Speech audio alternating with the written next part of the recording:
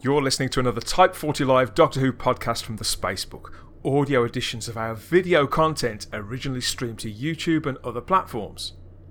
A quick reminder, this is recorded completely live and we interact with viewers across those platforms in real time.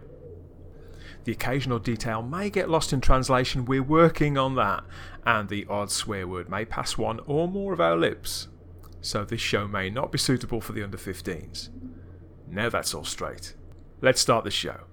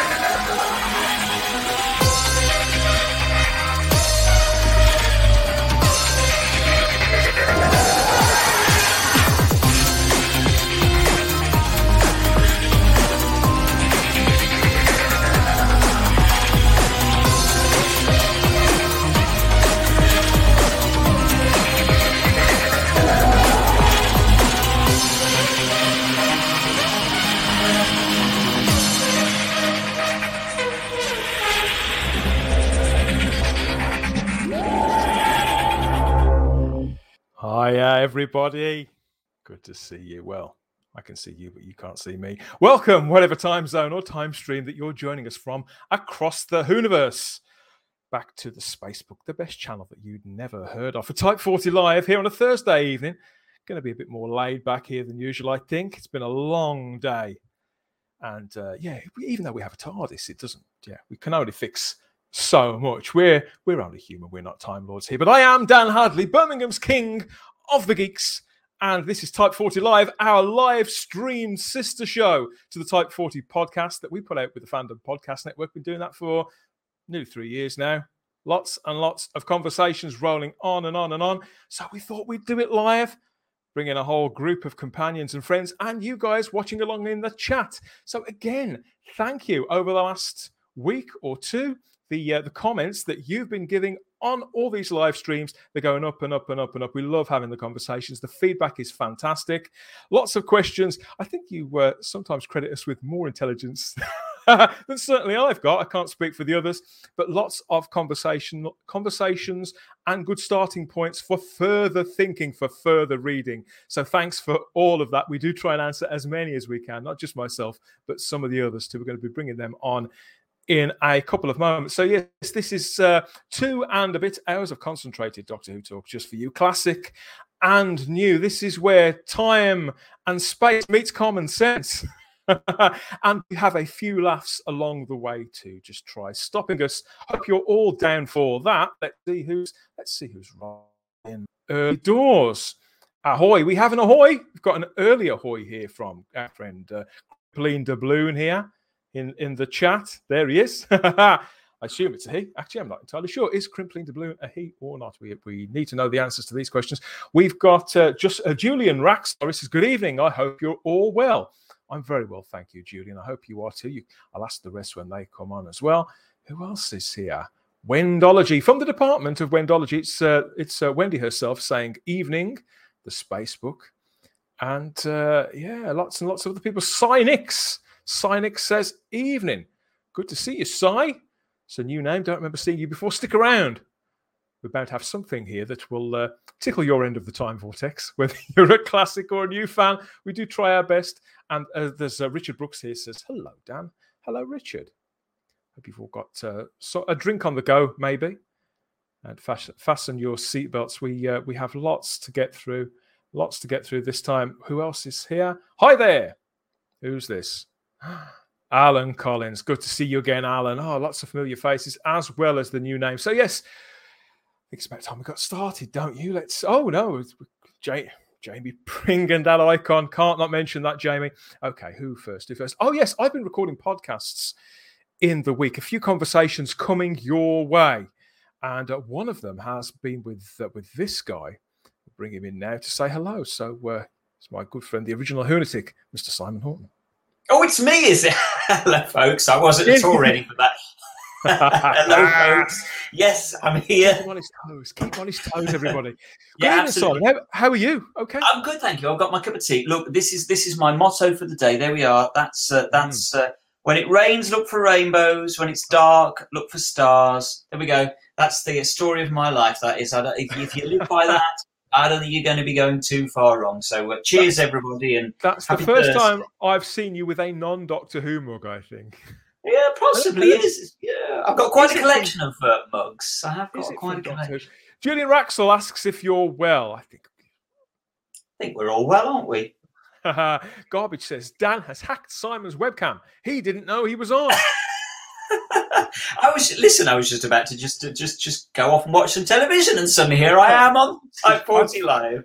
I think we'd better bring in Ian David Diaz and Queen Charlotte right away too, hadn't we? Before they decide to put the telly on instead. Hello, good evening to both of you. How are we? You okay, Charlotte?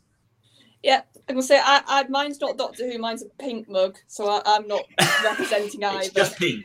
It's hasn't got no motto on it. Get a marker, get a magic marker, and write something on it. It's from Star Wars. You know when Luke Skywalker was drinking that blue drink, he was drinking the blue milk. I'm drinking Ribena. Wrong franchise. Although talking about Star Wars, we do have Pod Racing Palpatine in, defecting from that galaxy far away. Good to see you again, Palpatine. And Vanessa Law here says, hi, Charlotte. Hi again, Ian. Hello. Yes, getting around a little. And Alan Collins adds that it's a classic lineup already. I think you certainly say that I probably do count as classic. Yeah, classic. I prefer classic to vintage, but I would retro. That's what I prefer. We're retro. I can see Blue Planet is saying in the chat, 14th Doctor Simon Horton. Yeah, bring it on. And an evening to the panel from Sun Raider Customs. Always good to see you here too, Sun Raider. Yeah, talking about me being classic or vintage or whatever else. I think that one thing that keeps me young is I've got to be careful how I say this. It's okay, JT's not on yet. You can say we're not live. We're not live. We can edit it. Backtrack a little. Yes, it's okay. I believe, playing with my toys. There we are. And one such thing, yes, I'm a sucker for a bit of Lego, everybody. There's nothing I like better than to roll around on the floor, messing around with these little blocks of plastic. And I thought you'd all be interested in this because this is Doctor Who Lego. That's fantastic. I love that. Where's his hat? There's always he doesn't have his hat. In that particular scene, in that scene from The Awakening, he doesn't have his hat. I guess, yeah. As you've quite rightly said, this is a scene from the 1984 story The Awakening. They're recreated in glorious plastic bricks by Rick at the Brick Pandorica on Twitter, Charlotte. It's incredible what some people can do with Lego, isn't it? Oh yeah, it's especially those, like, you can tell they've seen something in the show, and it's that lovely feeling of having to create it again, which is all fandoms have it, but I think Who fans seem to have that need a little bit more. I like Lego until you step on it with your bare feet, and it really hurts. Pod Racing Palpatine, you'll like this one. This is my little Lego that I've got sitting right by my. There we go. That sits on my desk. That's of course Luke Skywalker from, of course, Revenge of the Jedi. Return of the Jedi. I apologise. Return of the Jedi. What thing used to get me about Lego, I never used to really tread on it, but what I did used to do was get a really small bit that I was looking for trapped inside the underside of one of the other bits. And I've been looking for it forever, and it would always be stuck in there, and I could never get the side back out again. Yeah. I remember being obsessed by the little clear ones that used to make windows out of. I used to love those little clear ones. There was something quite magical about clear Lego bricks. I just loved them. I was into Meccano, Sorry. Oh, You're one of the clever kids. So that was a bit too practical for me there, Ian. There was all sorts of things with elastic bands and screwdrivers. Everything was involved in that. it was too much like hard work.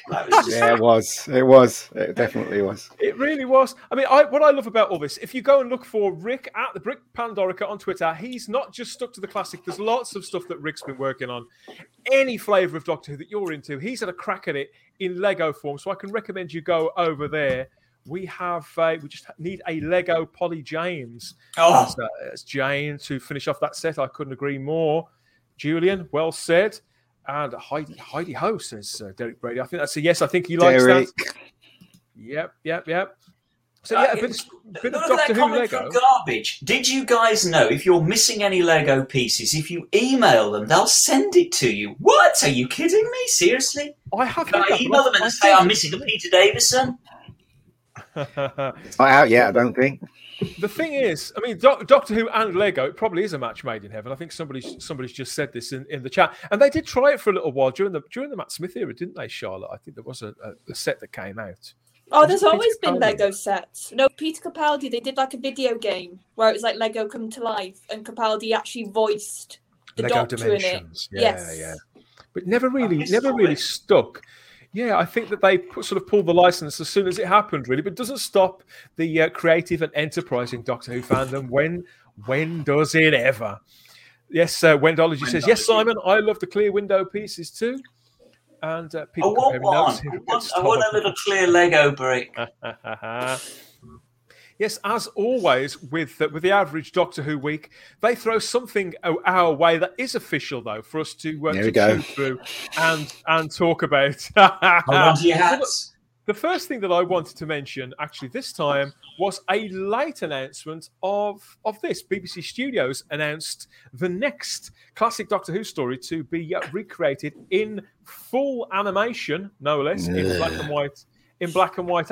Well, you say, Ian, but if they don't do this, we can't see them anymore. No, I'm actually upset because they lost it. Stupid idiots. Do you know what I mean? They actually either went over it or lost the actual tape itself. BBC.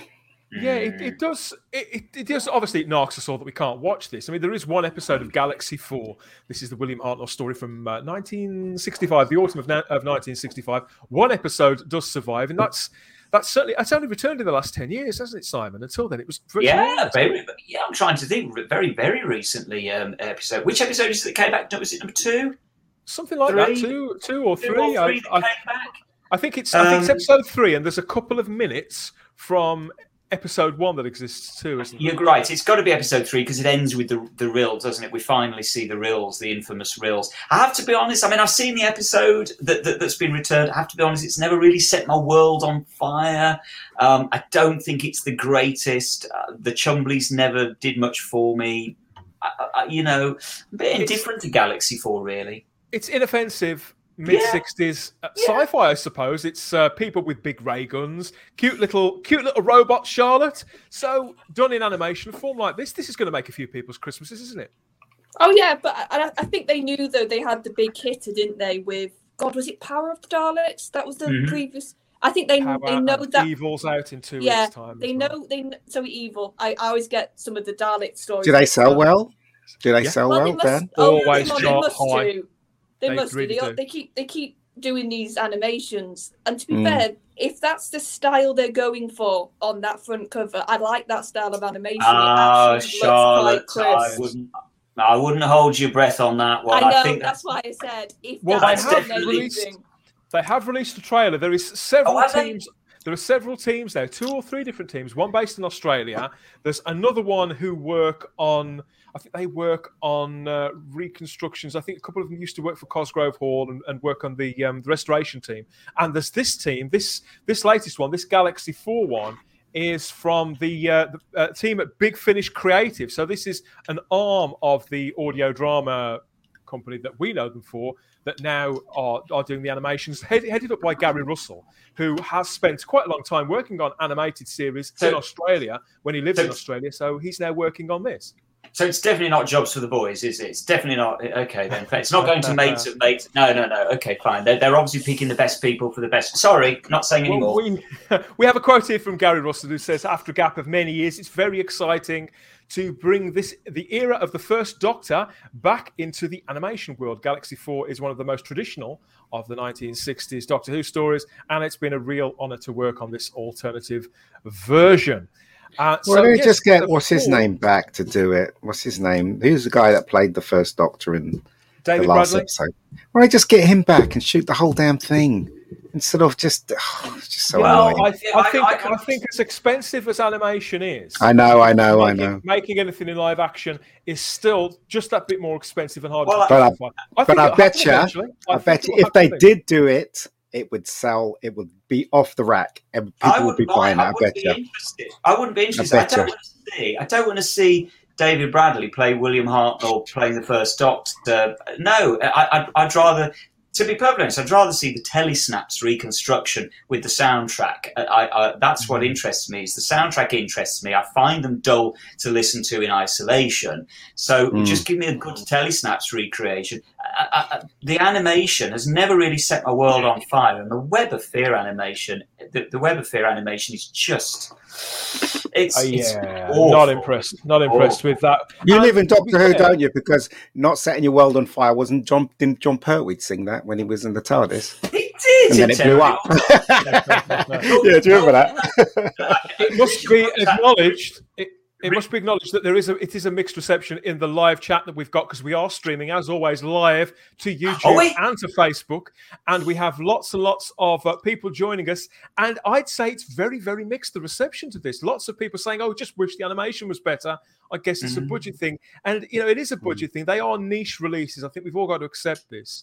I think there is mileage in your idea, Ian. But where do you stand on animations generally, Charlotte? Do they work for you? Have you watched many of these? Do they bring it to life for you? I think it really depends on the team, because I think that's the issue they've got in general. They've got so many separate teams working on animation, so you don't get a consistency. You might get a really good animation for one story, like the Macra Terror, for example. I have seen that animation, and I think that's really well done. And Troughton, so much of his performance is in his face. And I think whenever they can get that well in the animation, they've really done their job. Whereas other times when it's not quite right with Troughton, you can see it a lot. I've not seen a lot of the first Doctor animations, to be fair, so I haven't got as much of a comparison. I just think it really depends. And I think they should have like one main team, and then even if it takes longer, I think fans would appreciate the consistency more. Of just that's the style of the animation, and that's what we used to. Time consuming. There have been Hartnell releases before. They released The Reign of Terror. That was a partial animation, but that's been quite a long time ago. And that was the guy who put together that Doctor Who manga style anime short film. And so that was very, very different to this. It was heavily stylized and full animation, whereas this is more that kind of Danger Mousey animation where the background sometimes Danger Mouse static a lot of the time. But you know, the background is very static. I know. Quite a lot, so it's but not quite sophisticated. But you do know, Dan, that there's this thing called Real Engine. And now it's free to everyone. Everyone can download Real Engine. I don't know if you know what Real Engine is. It's the same effects that they use on The Mandalorian, where they don't go to a set, they create it all in the computer. So Real Engine is available to everyone. All it takes is BBC to get Real Engine and get some people in mocap suits, and the animations, you can do it much more faster than a version of that is what's going on with the team working on these releases in Australia, isn't it, Charlotte? That Web of Fear one that you were talking about, Simon. So they are experimenting with that, but I think the money, I think that it is still relatively expensive. I don't think it's cost prohibitive, but it's relatively expensive. So they're only doing one episode at a time with that. No, what I'm saying is that it's expensive to hire. Yeah, you do pay to hire the actors and the mocap studio, whatever. But creating the environments in Real Engine doesn't cost you anything. It's mostly free, kind of. If you can, there's lots of stuff to use there. But anyway, I don't know. It just sounded like a good idea while it came out of my mouth. Maybe it's not a good idea. Here's the thing, Ian. It is a good idea. I don't know. Here's the thing: they could get that tech you're talking about, but the Web of Fear, you can see that they really don't understand how to use it yet. That's it. When you see Troughton, you can tell they've got somebody to do the motions, and it's like I was saying with his facial animations. And this is where I think they're gonna struggle to do it with mocap, because those doctors, you're never going to recreate that performance again, because it's the actors in those roles. You're never going to get a Troughton, you're never going to get a Hartnell again. They did have, working on the other team, the team that's worked on the Evil of the Daleks, they've got a guy called Nick Scoville. Well, I'm sorry, Nick, if I'm pronouncing your name incorrectly. And he is able to mimic Patrick Troughton's body language really, really well. And they kind of rotoscope him quite a lot, Simon. Have you ever seen those? Yeah, it's Nick Scoville. Oh, is it Nick Scoville? Scoville. He did. He's played Troughton in some stage plays, which I watched. Was it the Hyde Fundraisers? Was that who did it? That's right. They've done physically similar. Then they did Evil of the Daleks Master Plan. I think I saw Daleks Master Plan on stage. Very ambitious, really good. Nick Scoville, that's his name. That's his comeback to me. That's how you pronounce it. But Charlotte's right. You can tell that it's just there's something not right about it. I mean, I remember that there's poor old Nick Courtney stands there, his arms are just shaking like this the whole time. It's really weird. It's I think. My personal feeling is, if you're going to do animation, you've got to throw some serious money at it. Make it look really good, or don't do it and stick with the telesnap reconstructions. But it's all about longer. They're thinking cha-ching. It's just. I love the telesnaps. I'm fine watching telesnaps, but since we've gone down this particular rabbit hole, I completely agree with you about this. I appreciate the science behind this, as you were explaining, Ian. It is really exciting.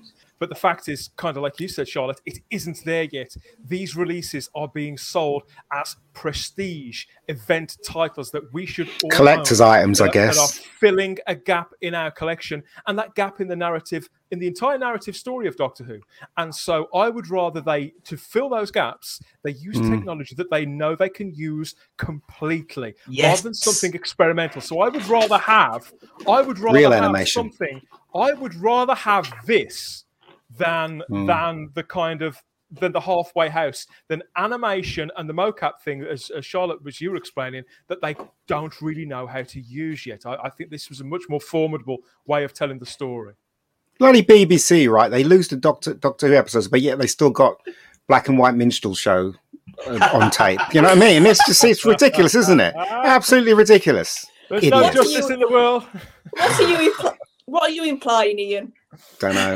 You've got the priorities wrong. I'm just going to go back to a point Richard Brooks made earlier on, way back in the chat. Yes, Richard Brooks, they did use one of the Dravin's guns from Galaxy 4 in Genesis of the Daleks. They did, yeah. It's in there. In fact, I think it's the Thal guns, isn't it? The Thal guns. That's with right. With the green plastic perspex end. Yeah, they reappeared in... all those years later in Genesis of the Daleks. Where are those guns now? But anyway. So, Galaxy 4 is released in November, just before the anniversary that's coming out. It includes the remastered surviving original episode 3 and the surviving clip from episode 1 that we talked about, and telesnap reconstructions. For the people who aren't so keen on the animation, there are proper telesnap reconstructions on there of episodes 1, 2, and 4, along with audio commentaries, the photo gallery, production subtitles, all that stuff. But most exciting of all, there's a brand new making of documentary by Chris Chapman, hosted by Toby Haydock, I think. So that's going to be good. That's going to be thorough. That's going to be absorbent. And for the people who like that little bit extra packaging in their lives, there's the Steelbook edition too for the Blu-ray with alternative artwork, which I'm not keen on these. They could have done better. Look at that. That's rubbish. That's terrible of Hartnell. That's rubbish. Look at that. Look at the hair. It looks like he's wearing a rock or something on his head. What is that all about? Awful. Awful. The cover of the regular edition DVD that you do, that's much better. Way better. I have to agree. But I'm all for these things being released, and eventually we will get them all. I expect that 2 or 3 will probably come out next year via all these different teams. And as with all things to do with Doctor Who, Simon, you can't please all the people all the time, can you?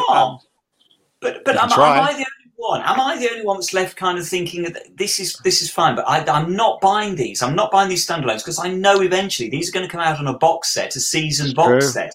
So yeah, why would I buy it?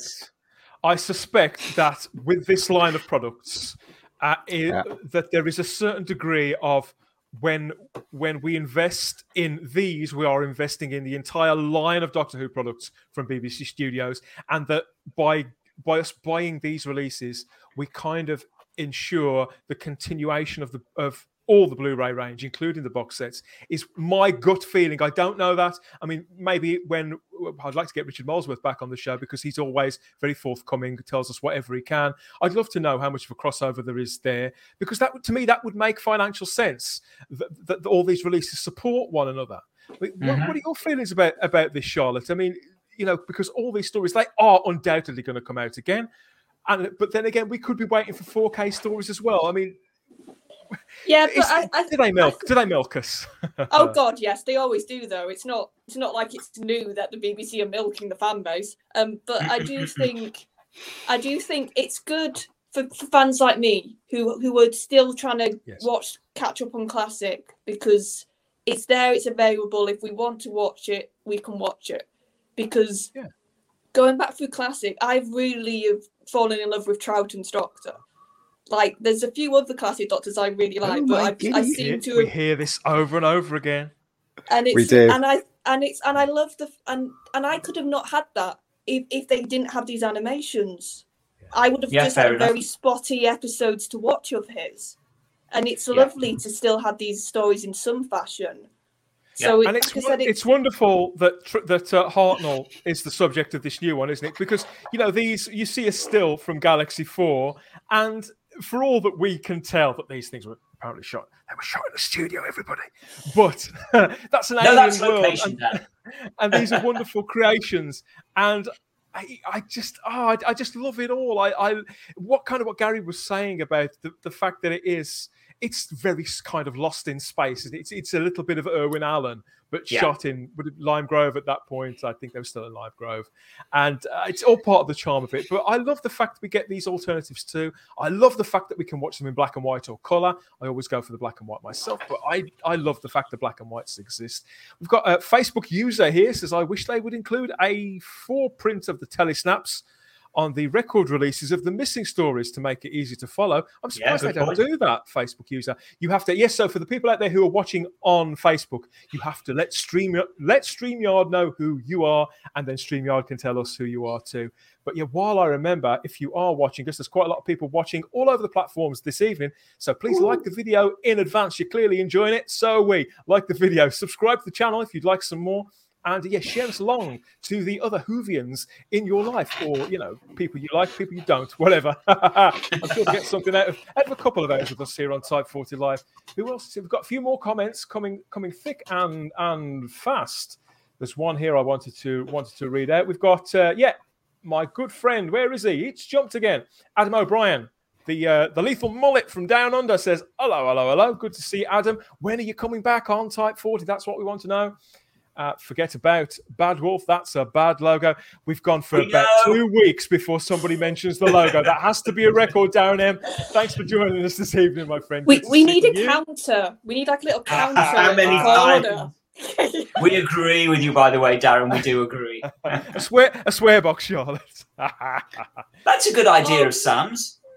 I get that. Says, I always buy the DVDs of the animations and will wait for the box sets for the Blu-rays.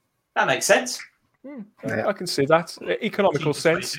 Hold something back for the future there, Simon, I suppose. Daniel Edwards says, Tomb and the Invasion will do me.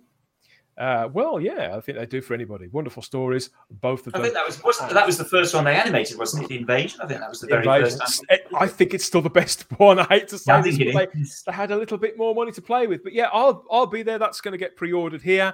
Have a look at that, and I'll probably watch it over the Christmas period because, in lieu of... they don't make Wallace and Gromit animations anymore, do they? And Julia Donaldson, has she got... They used to. Out? So, it's almost like having a new Raymond Briggs every year if they're going to keep... Yeah, it was something I looked forward to every Christmas. Now they don't do it, so maybe it's too problematic. Who knows? Garbage says, watching in the chat, I think every time someone mentions the logo, Ian should have a big gulp of alcohol. We want if I can get some. Well, the problem is I don't drink alcohol, so I'll drink. I've just finished my Ribena, so finished it. So. And Alan Collins reminds us that the writer of Galaxy 4, William Ems, also wrote for Crossroads, Emergency War 10, Redcap, Callan, and Ace of Wands. That's quite a variety of shows. I'm really surprised people remember Ace of Wands, because Ace of Wands is a very old show. I've never seen it. Have you never seen it? You probably weren't born. No, it's on, No. Somebody else mentioned in the chat earlier on as well that when William Ems wrote it, it was written for Ian and Barbara and Vicky, and that's why Stephen gets such a raw deal in Galaxy 4, because he gets dished out a few of Barbara's lines, I think. Wow. We have a question here from Blue Planet who asks, does anyone know what the very first Doctor Who DVD ever released was? I think that you could make an educated guess on that, even if you didn't know. I know this. Simon clearly knows this. Yeah. Do you know this, Charlotte? Ian, do you know what the release might have been? There's kind of two answers to it. I think you probably do. I think you could probably work it out. There's sort of two probably answers. a Tom Baker one, isn't it? No, it wasn't. No. Five Doctors. Yeah. Five Doctors. Oh. It's Five Doctors. But the very first regular release, that was kind of a special edition thing that they released to sort of test the water. And the first one that they actually officially then released as the start of the line. Does anybody know what that one was? Anybody remember? That was Robots of Death, wasn't it? Robots of Death, absolutely. Yeah. Robots of Death. That's a great one. One of the best. What a fantastic story to start. I used to have Five Doctors on VHS. I used to. I don't know where it's. I probably dumped it somewhere. Brilliant. I've been paying attention after all, everybody. Okay, back to the 21st century and the future of Doctor Who, the near future of Doctor Who. Just in case, I never get tired of saying this. So since the announcement of the departure, Chris Chibnall, Tony Whittaker, yes, they're going. Since the announcement of the departure of these two absolute I mean, doesn't Chris look as though he's about to throw up there? Simon, that's his normal expression. Have you not seen him in an interview? I'm sure he's a lovely bloke. Okay, yes. So a few weeks ago, we found out that yes, the miracle has happened. The end, the nightmare is nearly over, and they are leaving. So yeah, euphoria was the general reaction, and as always with Doctor Who fans, speculation begins. It all starts to churn. It's quite natural that we focus on who will be the next Doctor, particularly now in these times where absolutely everything has been so politicized. But of course, before we get there, there's the question of the new showrunner too. So that's all wrapped up. It's like an enigma wrapped up inside a question. What's the quote from JFK? How does that go? You know how it all is. It's a lot like that. But that doesn't stop us from speculating about who could be the next Doctor. And it's not just us that are speculating, is it, Charlotte? It's other doctors are speculating about it too. So Matt Smith this week, he's been out doing the rounds promoting his new movie Last Night in Soho, that new Edgar Wright film that's coming out. And he has put forward his own candidate to be the next Doctor, somebody that he wants to back. So who is this, Charlotte? And what do you think about the prospects for Rhys Ifans as the Doctor? Rhys. I was going to say, I don't know the actor, but just he has a good look. I'll say that as a Doctor. You put him in like scruffy clothes, I think he'd be an interesting Doctor. Just as a is he Welsh? Is he Welsh? Indeed, and well remembered. I've got a quote here from Matt Smith, who, as you can see there, gives him the thumbs up. It says, you know who I think would be a brilliant Doctor Who? Rhys Ifans, he said. Rhys would be so sort of cool. But he says, I don't know if we've had a Welshman yet, but I'm back with Rhys. He stars in a lot of American stuff. Last thing I saw him in was Elementary. He played Sherlock Holmes' brother. So he does a lot of American stuff, and I think he's sold there, you know what I mean? He's got an agent, and the agent always gets him work, whether it be TV shows or films. So it'd be really hard to get him. He's known as a movie actor, if you know what I mean. He's done some TV, but yeah. He's 54 years old now, Ian. So this is a man. Wow, I'm older than him. Bloody hell. He's well into middle age. Come to fame first, Simon, in a film. Well, one of his earliest roles, I think, was Twin Town, which was that kind of Welsh train spotting movie. And very quickly, he was in Notting Hill. Yes, he was. Mm-hmm. Was he in Four Weddings as well? Was he the one in, or was it No. Notting Hill I'm thinking of? Notting Hill. Notting Hill. Notting Hill. Okay. The best thing that I've ever seen him in was a film with Daniel Craig from 2004 called Enduring Love, where he played a man who was a kind of stalker. He was stalking Daniel Craig. Oh yeah, I think I've seen that. Mm-hmm. Wonderful thriller. He's brilliant in it. I think he'd be a fantastic Doctor. I've not seen him in Elementary, but I've seen him play really eccentric parts and really grounded parts. I think the only thing I've actually seen him in is Notting Hill, and that's when he spends 5 minutes running around in his underpants. Yeah, it's we've all been there. Having said that, Peter Davison, his first role on television was running around in underpants in The Tomorrow People. So maybe. It's interesting as well. Blue Planet says he's ginger. Finally, the Doctor will be able to say I'm ginger. He's more blonde. He's more blonde now than ginger, isn't he? So I mean, this suggestion from Matt Smith, one could say it's rather naive because, of course, the three things against Paul Rees is that he's male, he's white, and he's straight. So it's quite unlikely the BBC are going to go for it. But the fact is, Rees Ifans is a great actor. I don't know about you, Dan. I just thought I saw this. Was it this morning or yesterday? I saw this from Matt, and I thought it was a bit of a backhanded compliment to say, "I don't think we've ever had a Welsh Doctor, have we?" What? That's the criteria. He's got to be Welsh. It just goes to show. I mean, I haven't actually heard the tone of voice in which Matt said that, but it just goes to show that the conversation around this part is all about identity at the moment, and it bores the pants off me. It really does. Do you know what? I know someone that knows Matt, and as I said, he told me, but it's just what he said. It's not what I'm saying. He said that Matt is totally against what they did to Doctor Who. Oh no, he's shown it. Do you not totally against it? He thinks they wrecked the show. Yeah, he thinks they wrecked the show. In a stream, he was in a stream with Billie Piper, and right. She brought up the special, the New Year's Day special aired yet, and she said, "Oh, why isn't it at Christmas?" And he went, "I don't know. It's at New Year's." But this is the next comment. He said they've downgraded it, and he said that on the stream. So he's sneakily sort of he basically he's not happy. Reversed what Jodie said when she said she had an upgrade. So he reversed it back to her, which is good. Very good. So, both he and Billie Piper, you could see it in their eyes. Billie doesn't seem very up on this at all, but she's got a successful career and a family to raise, so I don't suppose you can blame her. But Matt Smith, you could tell he was. I think he was throwing shade. Is that the right phrase, Charlotte? As a resident young person. Yeah, no, I think Matt is one of he's one of these actors that obviously they all have to play the game a little bit, don't they? They have to be careful. No, they have to play the game totally. It's not a little bit. They have to play it. So, same thing with David Tennant. David Tennant is conflicted because he's friends with Jodie and he's friends with Chibnall. So he's kind of he doesn't know what to say. Do you know what I mean? Yeah, sorry, Charlotte, go ahead. It's all right. The difference is Tennant has shown his politics plenty since he's left the role. Mm-hmm. Matt has never really talked about politics. He's not known for that, and he's very sort of he comes across to me as a bit old fashioned, that he'll just talk about the work. He'll just promote what he has to, and he won't tell you his politics. So it makes sense that he would actually suggest this fella. Mm-hmm. They tried to put him on the spot this week on that press junket, didn't they? Did you see that footage of him being interviewed with? Yeah, they tried, didn't they? And he didn't play ball. They really did. What did he say? He said as little as he possibly could get away with, didn't he, Charlotte? Well, he should just with like females because of the film, something to do with females in films, and he sort of gave a very, like I said, very carefully worded. That's what Matt does in interviews. He's very clever how he words things.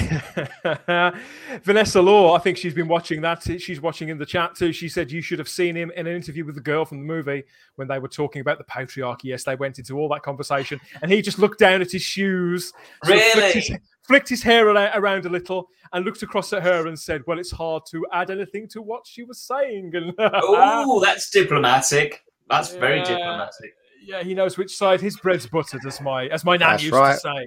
What else? His bread's well buttered, as my dad used to say. Yeah. So there you go. Got another suggestion here, talking about casting people regionally. Adam O'Brien from Down Under says, "G'day, mate. How you going?" The Mullet says hello. Eric Bana for Doctor Who. I'd watch that. I think Eric Bana's a fantastic actor. He is a good actor. but he's really kind of beefy, isn't he? He's kind of. He is. We've never had a beefy Doctor. Well, you could No, say we Colin haven't. Colin's quite. Well, he was quite beefy. He's lost a little timber, but he's still quite beefy. No, go what Colin? Colin, what He now? You wasn't mean? beefy. Yeah, he's beefy now. But no, I don't know. It depends on Reese how you would make a look good Reese would make a good Doctor. I agree with Matt.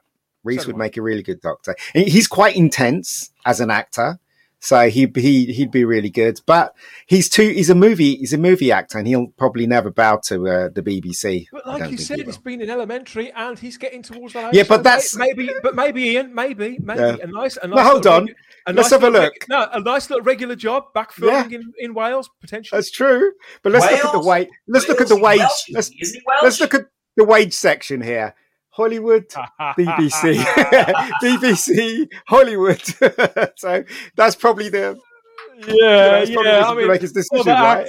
other actors were spoken about the salary on Doctor Who before, and they often said the same thing. Yeah. I don't know. I mean, I think he's a wonderful actor. He's very He is. eccentric. He's capable of doing the action stuff too. He's aging Yes. very, very well. And Do you know who would make a good Doctor? I just thought because I was thinking Reese is the guy who plays Vision.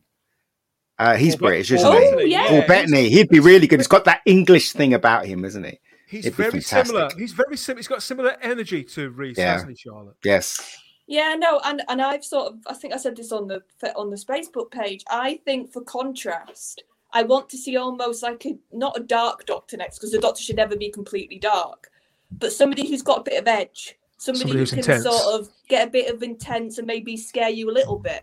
And That's a bit what I racist want. of you, saying he shouldn't be dark. What's going on? Oh, You know what You know what I think would make a good Doctor? I think Paddington Bear, because he's got the hat. He's got That's a the bit coat, racist. he's got the dog A coat, bear? he's got the- I'm going for Paddington Bear for the Doctor. That's Paddington my Bear. tip. Brilliant After stuff. smarting himself up, have a fucking shave. If you, oh god, let's see what people are saying in the chat, because I think this is a good suggestion. Certainly better than a lot that we've had. He is filming the Game of Thrones prequel with Matt Smith at the moment. That's yes. kind of how they've bonded, I think, which is lovely. Yeah. Adam O'Brien agrees with you. Adam O'Brien agrees with you. Paul Bettany would be great. Yeah, he's a good actor as well. Paul there, wonderful actor. Again, he's just done a bit of telly on One Division, hasn't he? Sunraider Custom says The Rock for Doctor Who. Everything else. Can you That'd be imagine? hilarious. Wouldn't it? Absolutely hilarious. Yes. Can you smell what the Doctor's got cooking? You've probably heard that Simon Horton is a big fan of this candidate for the Doctor, aren't you, Simon? Ben Yes, Whishaw. Ben Whishaw. Well done, Blue Planet. Seriously, I'd love to see Paddington Bear as the Doctor, but Ben Whishaw, absolutely, that's who I would give my ITs to see Ben Whishaw as the Who Doctor. cares? As long as Jodie's not there, I'm all for it. Retro would give you a very hard stay, you're quite right. And he's got the marmalade sandwiches as well, so He we has. replace the jelly babies with marmalade. Would you Like like marmalade a marmalade sandwich? sandwich? It's all there. It's just Absolutely. He's I there. did always wonder about Paddington's pockets, because how was all those sandwiches? They're very probably deep were pockets, very voluminous bigger. pockets, as Terence Dix used to say. bigger on Wait a the sec, inside. didn't Ben Whishaw voice Paddington in the movie? Ah, He's I in knew that it should list. get there in the end. I knew it. It's all tying together, isn't it? He's in Paddington Bear. Ben's in Paddington Bear. Ben's the dad, doesn't he? Dad. You're all way, way ahead of me. Julian Raxel says, if we could resurrect Sir Michael Horden, then yes, I would Simon B. Paddington. Michael Great Horden. voice. He was a Great wonderful voice. actor, wasn't he? Oh, He'd have been a delightful Doctor when you look back at those wonderful old character actors from the past, people who never Yes. got their shot. Yeah. I think he's definitely one of them. I mean, I think a lot about Yeah, that homely voice, didn't he, Dan? Yeah. Homely, really homely voice. Yeah. I think know? he did, and it was a very. I think that everything that you saw him in, even though he was quite a posh man, wasn't he? He was. I think he never had a part, the kind of part that he would always play. He would play against types sometimes, and I think that I don't think they do that often enough with. He used to do all the actors now. voices, right, in Paddington? He used to do all the voices, didn't he? Yeah. He did. Yeah, all he the did. voices in Paddington. Voluminous pockets. And People we are mustn't picking up on forget that Peter, the 12th Doctor, played Mr. Brown in the movie. So there you go. There you go. See, it's all tying together. And It's Charlotte all, gets it's all right. coming You know what? together. I have forgotten about that, but it would appear that the Paddington situation it's too closely knit together to be a coincidence. It's only a matter of time before these universes really do collide. Remember, folks, you saw it here first. Paddington Bear for the Doctor. Crippling Doubloon reminds us or speculates, I don't think I've ever heard this before, wasn't Michael Hordern offered the part of the Doctor in 66? Was he signed? I don't know, maybe. I don't know. I tell you what I'm going to do, Crimpling. I'm going to look into that for next week. I'm going to report back next week on that, because I've not heard that before. So I'm going to do a little bit of research onto that. I want to see if I can find the answer for that next week. Tune in. Another Aussie suggestion here from Adam O'Brien. Can you see the pattern here? We've got Guy Pearce. I love Guy Pearce. He's all right. He's a good actor. Guy Pearce, really good actor. Fine actor. I mean, I've never particularly liked him, but I think it's probably because he stole away Jane when he was on Neighbours. I don't think I've ever forgiven him. Some of us have got long memories, Charlotte, you see. It was 1989, but I'll not forget that anytime soon. At least I get the reference for once. Yeah. You've got to, look at this one, Dan. You've got to bring this up. The classic 80s fanboy says, Rupert would give Paddington a run for his money. Rupert the Bear! Now, come on. Rupert the Bear for the Time Lord. I think if you took Rupert's trousers and Paddington's hat and coat, you have got a Doctor there. You have. I mean, I have to. For anybody that has very, very, very long Sylvester memory, McCoy, ain't you? Many years ago, Dan, you might even remember this. Back in 1989, 1990, I actually made a video called Rupert the Time Lord, and it was a version of Kinder with Rupert the Bear as playing the Doctor, and it's still out there. I don't know. I don't think it's on YouTube. It's not quite made it to YouTube yet. So yeah, we actually did it, and I'm not kidding. This is not silly. We actually made a 20-minute video. This is completely sad man. It's news to me. I remember that there was a comic strip that used to run in your fanzine, illustrated and written by, was it Anna Higgins? Anna Higgins, if you're watching, Anna. Yeah, I know that she does watch sometimes. So hello, Anna. I remember your Rupert strips very well. So you turned that into a film. We turned it into a movie. A 20-minute version of Kinder with Rupert, and Bill Badger was one of the companions. And we made. I'm not kidding you with any of this. This is what we believe me. This is what we did in the 80s. We had no lives. We got a sock. We got a sock that and turned it into a Mara snake for the. It's all out there. Maybe if you're very good, maybe I'll get a bit of a sneak peek. I'm going to be very bad then. Talking about the eccentrically dressed, I wanted to take a look at this piece of new merchandise that's on the way. We're looking at the in the figurines area this time. Here we go. I wanted to know what you would think of this, Simon. This is 13 and a half inches of Doctor Who.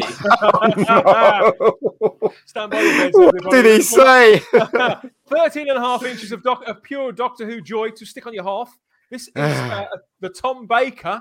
This is the new Tom Baker model, full-length model. Excellent. There, I mean, that is the Doctor Who pose. Yeah, fantastic. So this is taken from the City of Death publicity pictures that I think we've probably all seen over and over again. This is brand new, the fourth Doctor figure, 13 and a half inches, a limited edition, handcrafted from metallic resin on the way. It comes with a 16-page magazine and full details of all the fourth Doctor's adventures and all those kind of things that you get in these things. So, yeah, I mean, we've had this before issued as a bust. I was on the Rabbi from Another Planet show earlier on, and he's got the 3/4 length version of this. But no, this is full-length Rabbi. If you are watching, it does exist. It is on the way. So, yeah, I was wondering, these rock in at about 200 quid, but it's the kind of thing. See, if I was to buy something like this, I would only ever buy one of them, Simon. Which Doctor would you choose? It probably would be Tom Baker. Of course it would be Tom. It's beautiful. It's the face. I'm just not sure about the face and the hair. It's absolutely magnificent, apart from the face and the hair. Am I the only one that kind of thinks the face and the hair isn't quite right? Am I just being picky? I'm sorry. I don't know. You can't see it so small. If you can zoom into his face, we'll be able to. Can you zoom in? I think it would go. No, I can't zoom in any more than that. I might be able to. Hold on. Let's. Do you know what it could be? I think they made him look older than he actually was. Yeah, maybe you're right, Charlotte. He looks a bit like like you said, Yeah, it does look a bit strange, doesn't he? The hair I looks agree more with like Tom. a helmet. We're back to the William Hartnell hair on the back of Galaxy 4. It looks like a kind of helmet rather than, I don't know, it's just, and he looks like he's dead behind the, do you know what I mean? He literally It's not real, Simon. Now you've said that. Now you've said that, he looks a bit boss-eyed. He does a bit. He does a bit, yeah, he does a bit. He looks K-eyed. He probably was. To be fair, in City of Death, filming in Paris with Lara Wood, he probably was K-eyed. But it's nice though. I wouldn't mind having nice. one of them. Yeah, I wouldn't mind having one of them. It's nice. Nice to stick on your wall or on a shelf or something. Yeah, it's quite nice. We're getting towards the time of year where these more deluxe items are starting to appear. And Christmas. When they list them, for release, obviously it's months in advance, and you can often buy these in installments. That's the word I'm looking for, in installments. So you put down around 70 quid, and then there's say 5 more payments that take you up to the total.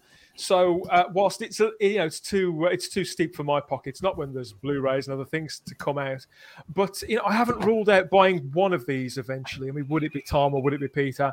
I don't know, but I love how authentic the scarf is. The colours, the scarf's fantastic. The colours, Classic 80s fanboy says that as well, and the scarf's beautiful. It's nice.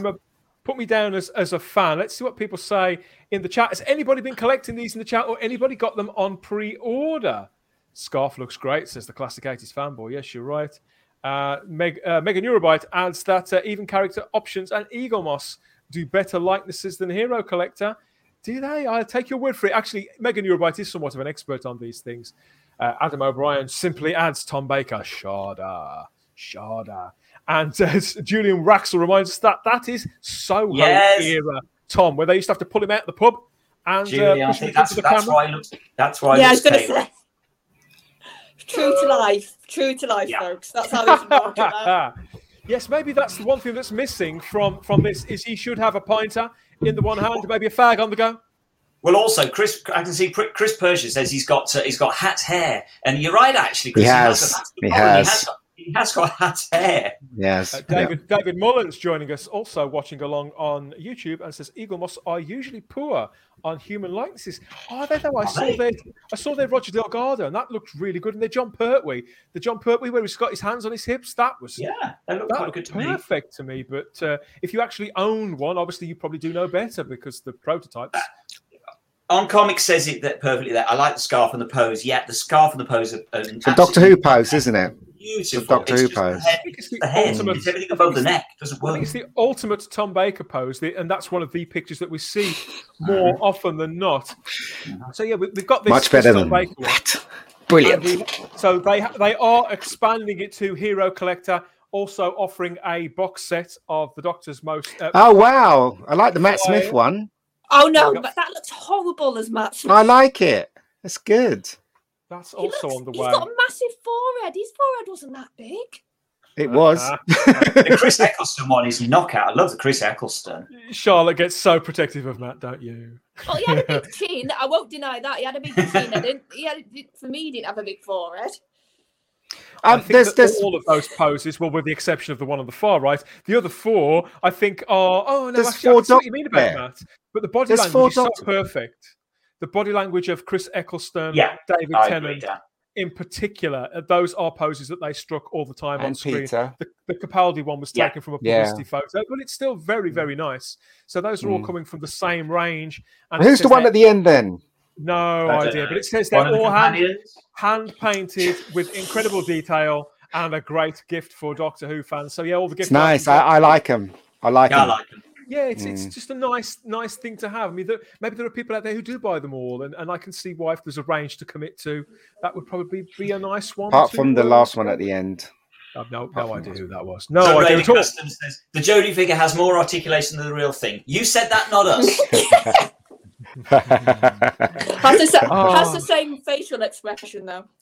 Yeah, you could be right. People are bowled away. Yes, Jonathan Cox says the Doctor, and other people also have no idea who the other figure was.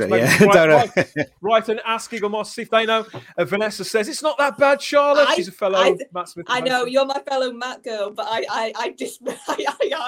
It's all right. Doesn't work for me either. It looks silly. I think it works. It Megan works. Eurobite says that Eccleston, the Ninth Doctor, is the only one that looks bang on, looks completely right. Yeah. And Alan Collins asks a question here. It's probably quite a big question. He asks, I wonder what the very first piece of Doctor Who merchandise was. I did know this. Like, was it the original paperback on the green door label of the Doctor Who? This is another poser for me for next week, isn't it? I think it might have been the Doctor Who in an Exciting Adventure with the Daleks, the Frederick Muller hardback. That might have been the very... Whoa! Can I come back to you on that one next week? Looks like you'll have to.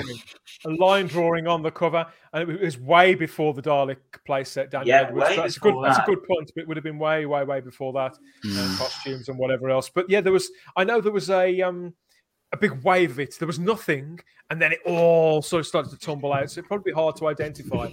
Yeah. But speaking of nostalgia, I think that the time has come, everybody, to hurtle back through time, to press the fast return switch, and for Simon to open the 500-year diary so we can visit all our yesterdays in the On This Day segment. What do you think, Simon? Are we ready, everybody? And I should add, yes, JT, he's not here tonight. Yay! He hasn't stayed away just to avoid this section. He's hurtling down the motorway like Donna Noble in his spinning box at the moment. He's been on a top secret mission, and he did catch sight of the brand new Doctor Who annual. He messaged me earlier on to say it was crap and to save your $7.99. He should be back next week if he's not back later on. Yes. Cue the little sting. We're going On This Day.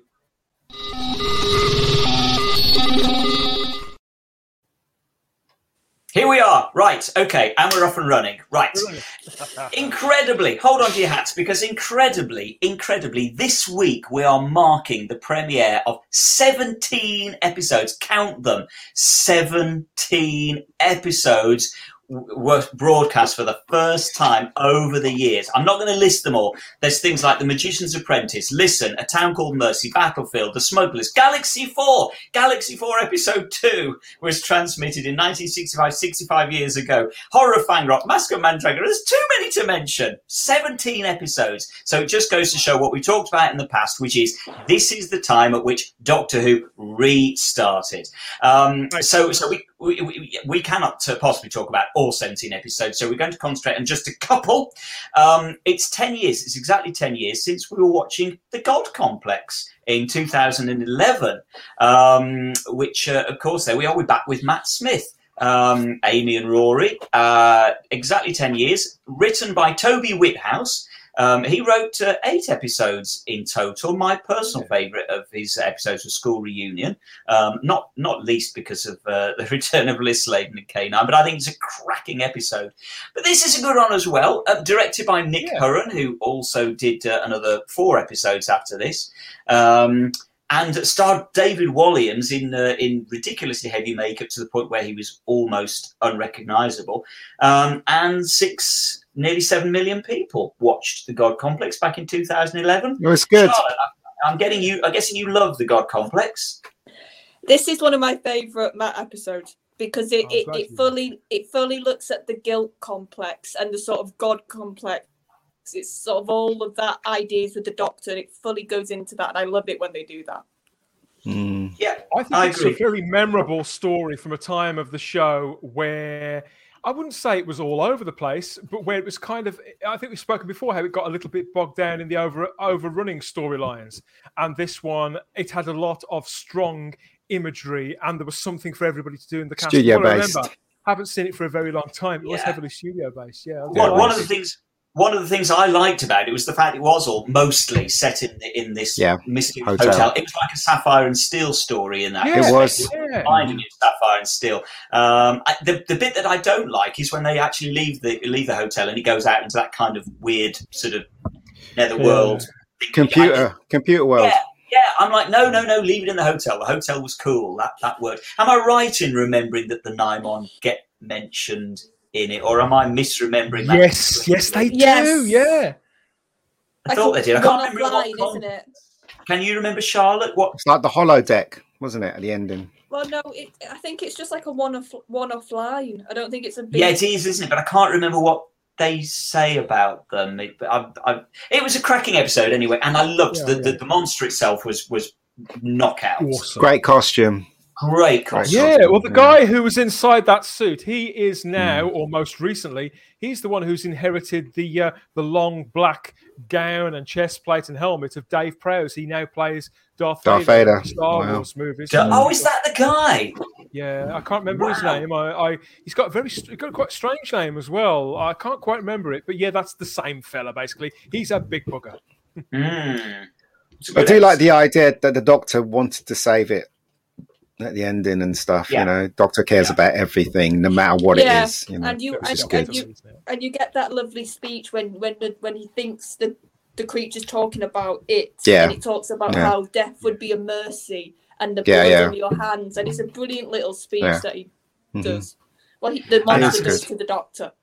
And thank you to all the people in the chat who are now saying, apparently the Minotaur is mentioned as a distant relative, similar species, which makes sense. That sort of ties up. So it's nice. I like it when they do those little throwaway things that the general public aren't going to get. The fans are going to get, but it doesn't bog the story down. It doesn't lose it. It doesn't. You don't get lost in impenetrable continuity or anything. It's just a little gift to the fans. Matt was really good in it as well. Being fully, so full consistent. Doctor. Yeah. That actor was so consistent in the part. I mean, as much as, even though I think I prefer my favourite one, I think that Matt Smith is the most consistent of all the new series Doctors. But Matthew Pounder says that he thinks Complex was too complex. But generally, this episode does seem very popular. Most people seem to think it was good. I love the music. A few people talking about the music. And it seems to be a story that people are generally quite fond of. And lots of people chipping in on the 9-1 thing there. Yeah. What else have we got this time? Yeah, well, incredibly, we're going back a little way now. We're going to crank up the old time rotor now because we go back 53 years to episode 1 of The Mind Robber from 1968, the year that I was born. 6.86. It's interesting, this is because 6.86 million people watched The Mind Robber Part 1, which is virtually exactly the same number as watched The God Complex. So that's... How did they hold on to that when it was spinning out of control? There's nothing to hold on to. It's magic. It's magic. A few facts on The Mind Robber. It was written, of course, by Peter Ling, who we can see on the left-hand side there. And tragically, this is a bit of a bittersweet anniversary, because it's 53 years since we saw The Mind Robber Part 1, but it's actually 15 years this week since we lost Peter Ling, the writer of The Mind Robber, who died in 2006, aged 80. So bless him, he went and popped his clogs in the same week that we were celebrating the anniversary of The Mind Robber. And Simon, wasn't he a writer for quite a long time who his contribution to Doctor Who was quite small, but he was a bit of a mysterious figure for a while. He'd never been interviewed, had he? And then they managed to track him down. No, this was Peter Ling's only contribution. And I think the reason he went quiet, Dan, really was very much because apparently he felt a bit of an imposter on the show because he knew he wasn't a sci-fi writer. For those who don't know who Peter Ling was, he created the infamous Crossroads, who anybody of a certain age know exactly what Crossroads was. I do. It was a notoriously It was filmed up the road. It was, Dan. It was filmed up the road. It wasn't that bad. It was terrible. I know. It was. So he created that. But he did various other stuff as well. He did real classic British stuff. The Avengers, Dixon of Dock Green, a lot of stuff. And only one Doctor Who. And he was just quite quiet about it. And we've also got... reportedly, we've got Peter Ling to thank for Zoe's name, because apparently when he was writing The Mind Robber, he hadn't been given a brief as to who the replacement for Victoria was going to be. So he just created a generic female character and called her Zoe. And the production team liked the name, and so it's stuck. So we've got Peter to thank for that. A few facts on. Go on. Sorry, Simon. Was this the episode where they actually replaced the actor? Yeah. Oh, it was. Sorry. Yes. Yeah. I got it right. Well, this is The Mind Robber is a really troubled production because it was originally planned as a 4-parter, and The Dominators had been planned as a 6-parter. They dropped an episode from The Dominators and so gave it to The Mind Robber, which is why episode 1, which I still think is one of the best episodes of Doctor Who period. And if you've never seen it, give yourselves a treat. Just go and watch the first episode of The Mind Robber, because it takes place entirely in this sort of weird netherworld and in the TARDIS, and it's nuts. But that was cobbled together by the production team because they had to quickly throw something together to make an episode of. And Peter Ling was really apparently not very happy about this being bolted onto the front. And interestingly, this is the only episode ever of Doctor Who that isn't credited to a writer. It has no writer's credit at the beginning or in the Radio Times on episode 1, because nobody kind of wanted to take ownership. See, this is the stuff. This is the trivia. I had no idea about that. Well, right. It's nuts, isn't it? You'd never have noted it. But then, Ian, you're quite right, because the other really interesting thing about this episode is that Fraser Hines, who'd been playing Jamie for a couple of years at that point, came down with chicken pox after episode 1. Yeah. And in those days, they filmed the episode and that was it. And there was no postponing or anything. So they had to film the next episodes. And so they replaced Fraser Hines with Hamish Wilson for 4 episodes, isn't it? It's 4 episodes. That's right, Mega. Yeah, we got chicken pox. And was replaced. The myth is that Hamish Wilson was Fraser Hines' cousin. He wasn't. There was no relation. But interestingly, Fraser Hines' brother, Ian Hines, is actually in the show as playing one of the Clockwork Soldiers. So that's where there is a family connection. So that's a total myth. They weren't cousins after all. I was going to say, that's what I thought. That was in my head, the story, that they got his cousin in. He did very well, didn't he? He did a really good impression of him. But apparently, unless I'm proven wrong, my research says that no, there was no relation at all. But the confusion is, as I say, with Ian, who was Fraser's brother, who's a Clockwork Soldier. But it's very clever the way they just happened. The production team happened to fall lucky that this particular story gave a really easy way for them to explain why Fraser Hines' face suddenly changed. And again, if you haven't seen The Mind Robber, I'm not going to spoil it for you. It makes total sense. It works beautifully. Give yourselves a treat and go and watch it. One of my favourites. Sorry, it's one of my favourites. Every week on Type 40 Live. It's interesting in that it's one of your favourites, because apparently it's also Patrick Troughton and Wendy Padbury's. It was their favourite story as well. Yeah. They pulled that out as they always apparently said that was their favourite story. So, do you think that they used to say that as a wind-up of Fraser? maybe because you know how they were together. I think it's quite possible. You're right. But it's a cracking story. I love The Mind Robber. It's still one of them. Have you seen it, Charlotte, yet? Have you watched that one yet? No, it's like I said, I've got a few Troughton I haven't watched, and because it's a 6-parter, sometimes they take a bit longer for me to get. 5. Yeah. It just that takes a big chunk of my. Yeah, it's definitely on the list. It's well worth watching, and as I say, BBC didn't lose that episode, did they? They didn't lose that episode. No, they've got all 5. Oh, great. Because if they did, then you could just replace it with the black and white minstrel show. Because they saved them, didn't they? A bunch of idiots. You're not bitter about this at all. I'm really bitter about it. Second mention for the anyway. So moving on. We've got one birthday that we're celebrating this week, and one death as well, on exactly the same day. And it's today. Today we wish very happy 66th birthday to Janet Ellis, MBE, believe it or not. Did you know she was an MBE? I didn't know until today. No, me neither. I've got to be honest. No, I didn't. But I used to fancy her. You didn't, do you? You shocked. Hey, what do you mean used to? I still I'm still a big fan of Janet's, yeah. So Janet Ellis, yes, played is it Tekka or Tika? I think it's Tekka, isn't it? I haven't watched Haunts of Nimon very much. It's not one of my favourites. Although I'm so glad, Dan, that you used that particular photo from the Haunts of Nimon, because I absolutely love Lalla Ward's Red Riding outfit. Yeah. That's if I was straight, I would be going for Lalla Ward. I tell you, I just. Yes, it's very. She fills it out beautifully, doesn't she? She does. Love the gloves. The red gloves. I love the gloves. Love the red leather gloves. Anyway, back to Janet Ellis. Yes, so she's 66 today. Happy birthday, Janet. Sadly, and this is the real sadness of this. Simon Gibbs Kent, who you can also see in that photo, who was played Seth in the Haunts of Nimon. There we go. Who was, of course, Tekka's partner. So the two of them, lead throughout the story. He sadly died on this very day itself, on Janet's birthday. in 1987, and he was just 28. So wow.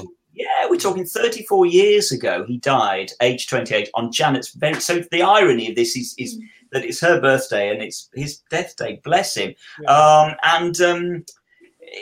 He was I don't know whether you guys can remember him at all, Ian and Dan, but he was a big child actor in those days. He was a massive child actor. He played most memorably probably, he played the lead part, Stephen, in the M.R. James story Lost Hearts in 1973. Which is if you've never seen it, it's one of the. So I gather that would be a ghost story then. It's one of the Christmas ghost stories. It's one of the Christmas BBC ghost stories, and it's a really creepy one. And he plays the lead in that. He was also in The Tomorrow People, in The Prince and the Pauper. He was in the first episode of Blackadder. He did loads and loads of stuff, and he apparently died of a morphine overdose. Oh dear, that's really, really sad. Just say no. When I look at this, I mean, you'll find many fans of the Horns of Nymon, but of that era, the innocence of that time, and I think seeing Janet Ellis in there, and obviously her daughter now is incredibly famous, certainly in the UK, Sophie Ellis-Bextor, and there's that strong family resemblance. But when I was a boy, Janet Ellis was one of the Blue Peter presenters, and there was always one in every sort of cast when they would rotate them and change them and all this. There was always one you'd sort of latch on to and maybe have a crush on more than the rest. And for me, it was definitely Janet. But I also really associate her with key Doctor Who moments that were covered on Blue Peter, like she interviewed Sylvester McCoy, within a few hours of him actually being announced to and revealed to the press, little things like that. And she always just seemed really game for everything. And when you see her on television now, she's a really warm presence. She's still on TV? She appears on things like, I don't think he's on it, The Right Stuff. Shows like that, discussion show, she turns up on now and again. And she often provides she speaks her mind, don't get me wrong, but she often provides a very rounded view of things, very, very anchoring. And I understand she lost her husband last year, so I know that she's away from the media a little at the moment, which is obviously awful, awful for the family. And my condolences to her and the rest of her family. But yeah, she is somebody who has maintained this media profile, and she writes I think she's got a column in some magazine or newspaper or whatever, and she's also a patron of several charities. So she's somebody who is still out there, still expresses her opinion, and still seems to be having fun. Whenever you see her, she's always smiling. Always. She looks good though. Still looks good. And I'm sure I'm right in saying as well that she's when she was the Blue Peter presenter, which she did for 4 years, so she was there for a good old while. She did the Trial of a Time Lord section, and she isn't she there when her dad gets out of the L1 robot, because her dad was the special effects guy that was running the L1 robot on television in Trial of a Time Lord, and he turns up on Blue Peter. So there's all those lovely connections. There we go, Janet Ellis's father. There we go. Thank you. Somebody had a very distinctive voice as well, didn't she? I just want to point out that this person who's watching in the chat, who's clarified your information there, Simon, for Tumsh must be a fan of the young ones. Am I right? For Tumsh. Oh, okay. Young ones. Never into young ones, so that's why I missed it. Jigsaw. Oh my God. Looking back and remember. Fancy there on Jigsaw, my lord. Yeah. Yeah. Thank you for reminding us that, Daniel. Yeah, I'd forgotten she was in Jigsaw. Yeah. So she's there. So I think we wish. It was a weird show. Happy birthday to. Happy birthday, Janet. Yeah, and part of me growing up. And to say, sad about Simon Gibbs Kent. Yeah, somebody was asking in the chat that how he died. Just to reiterate, yeah, apparently he died of a morphine overdose. I honestly don't know. I'm assuming this was self-inflicted as opposed to in medical. I don't know. Like it, yeah. 28, bless him. One other death, sadly, that we're sort of marking this week. Tomorrow, it will be 2 years since we lost Graham Curry, the writer of The Happiness Patrol. He died in 2019, aged 61. Again, he was the only Doctor Who story that he wrote was this one, The Happiness Patrol. Very, very divisive story for anybody that hasn't watched it. When you get round to watching it, you probably see why. Weird. It is weird. For anybody that hasn't seen it, a quick rundown. The TARDIS gets painted pink for no apparently good reason, and we get the monster is the Candyman, better known as Bertie Bassett, from the except incredibly, they had this enormous lawsuit between Bassett's, the sweet manufacturer, and the BBC, and somehow the BBC won. Apparently the Candyman didn't look like Bertie Bassett, incredibly. Anyway, as I say, Graham Curry, bless him, died a couple of years ago tomorrow. He, believe it or not, I didn't know this. He was a professional singer and an actor as well as a writer. He won the Cosmopolitan Young Journalist of the Year in 1982, so he nearly went into journalism. And he also wrote for EastEnders and The Bill, along with numerous other, just bread and butter BBC and ITV shows. So he was a very a very prolific writer, but only ever did the one Doctor Who, which, as I say, was somewhat divisive story. It's Marmite. It's a Marmite story, I think. And that's Graham Curry. We've got a picture up on the screen at the moment. One of these wonderful sort of Polaroid shots from behind the scenes on Silver Nemesis. That was funny enough, and that's Graham Curry on the right there, isn't it? With his Sylvester McCoy's got his arm around in there. Yeah, because he made an appearance in Silver Nemesis as one of the tourists, along with various other minor celebs of the day from the Doctor Who world. He's in the walk-on part of Silver Nemesis when they walk past in Windsor Castle. So a couple of years since we lost Graham Curry. There we go. I'm a big fan of the Happiness Patrol, and I can't wait. I think we ought to review that at some point in the future. Yeah, I think it's great. Count me out of that one. It is Marmite, isn't it? It is the Marmite story. Oh, seriously. So that is literally something for everybody in there. Have you seen the Happiness Patrol, Charlotte? No, I know it by reputation. I've not watched it. When you've seen it, I can't wait to hear what you've got to say about that. Don't do it. Yeah, I'll message you a review once I watch it. Magic. Yes, well, thanks for putting all that together for us, as always, Simon. It's so much fun to sort of shuffle around the decades like that.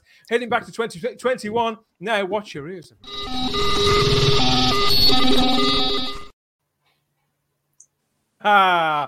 And back in the room. Seriously. It wouldn't be Type 40 Live without that, would it? And this is the junction of the show where, just in case that noise has made you slightly nauseous, you can slip off to the bathroom and check. Wee time. Right. Yeah, it is that time. It's the Type 40 ad break, so time for you to either put some out or take some in. Maybe you want to get yourself another brew or whatever else, while we have some adverts, some Doctor Who flavoured adverts coming up. So, we'll be back after this little selection. So, you either go and do whatever you've got to do or sit and enjoy the adverts and get back to us in a couple of minutes. Bye-bye.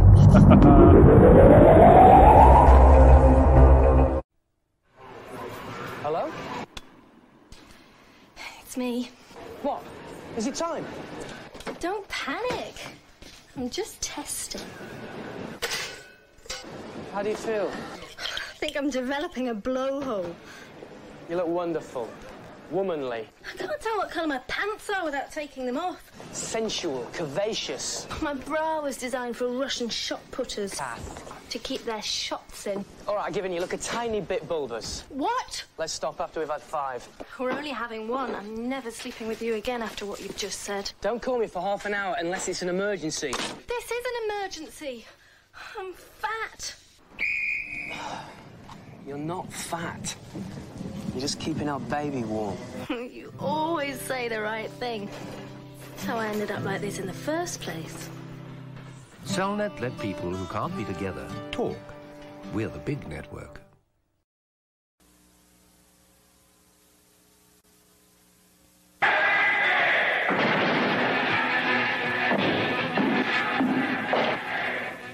I wonder what can be keeping him.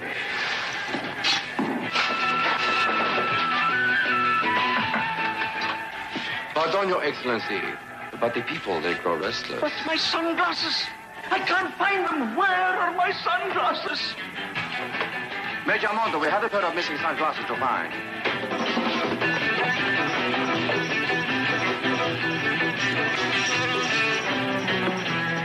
Perhaps I should inform the people that His Excellency is unavoidably detained. Foster Grant sunglasses seem to do strange things for some people. Put on a pair and they seem to have just a little more self-confidence, a little more power. My people! They clean brilliantly. They're dermatologically tested. What else makes you buy Persil's non-bio tablets? Well, they leave the clothes beautifully fresh and soft. And you like this, do you? I like my men rough and ready, and my clothes just the opposite. Persil non-bio tablets. Brilliantly clean, beautifully soft.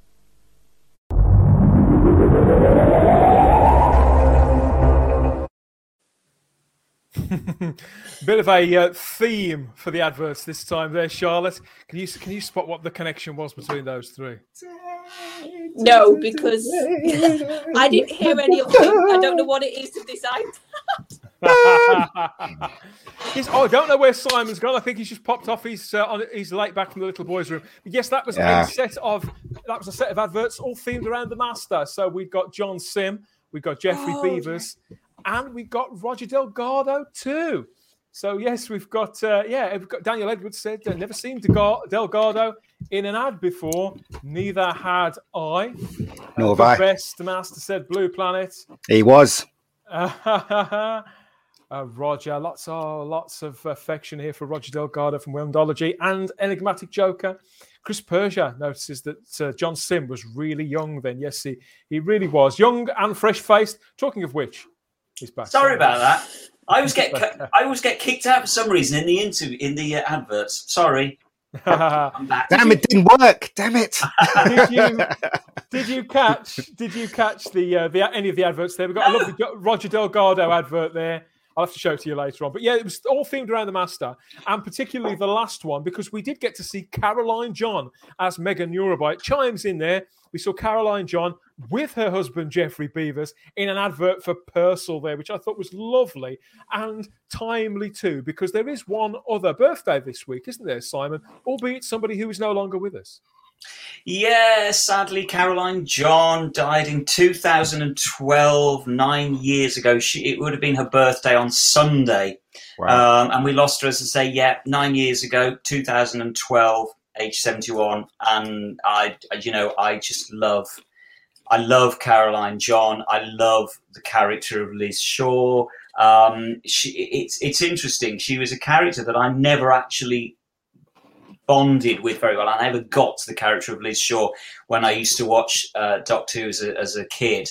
And I said to you, Dan, earlier on in the week, didn't I? I said I think that Liz Shaw as a character and also Caroline John as an actress, you kind of get as an adult. I don't think she works as a kid, as a character in a kid's show. I think you only get the character when you are an adult. It's the only way I can explain. And I thought that this was an ideal time really to do, because we've done this a couple of times before. And we talked about Amy Pond a couple of months ago on the show. So I thought it was a good time really for us to take stock of Caroline John and the character of Liz Shaw and just celebrate her for a little while really, and talk about this strange character that was very particularly placed coming out of the 60s at a time where they thought Doctor Who had run its course, Charlotte. You know, they were looking with the closing of the black and white era and the moving of BBC One completely into colour. You probably know they were looking to leave Doctor Who there and to make something different, something that was aimed at a slightly older audience. They decided they couldn't come up with any ideas any better than Doctor Who, and just to sort of repurpose that instead and to reinvent it. And they did it obviously so sensitively and so beautifully. And the character of Liz was a key part of that, a different way of looking at the companion. Liz Shaw only appeared in 25 episodes across 4 stories. Have you seen many of them yet? I think I've just seen like 1 or 2, because Pertwee is one of the doctors that I'm a bit weird with Pertwee. I don't really dislike his doctor, but I don't love him. I'm sort of very much in the middle ground with Pertwee. So he's not one that I would naturally go back to watch compared to others. So that's probably why I don't know so much about Liz. Right, boot her off. So I say, boot her off. But no, because it was just that one season, though, and because some of the stories a great many of them were victims of the junking by the BBC, weren't they? Because that was still going on into the John Pertwee era, wasn't it, Simon? Yeah, absolutely. They were still junking, and some of the Liz Shaw episodes didn't exist for a few years until they sort of came back. Right, what you can get though from the BBC, don't you? You know, the black and white minstrel show. They saved them. It's going to be an ongoing joke. But I mean, it's interesting. You're right, Dan. The character was it was a very particularly placed character. It was created very, very specifically. There was no randomness with this character at all. For right or wrong reasons, she was created very much to be an equal of the Doctor.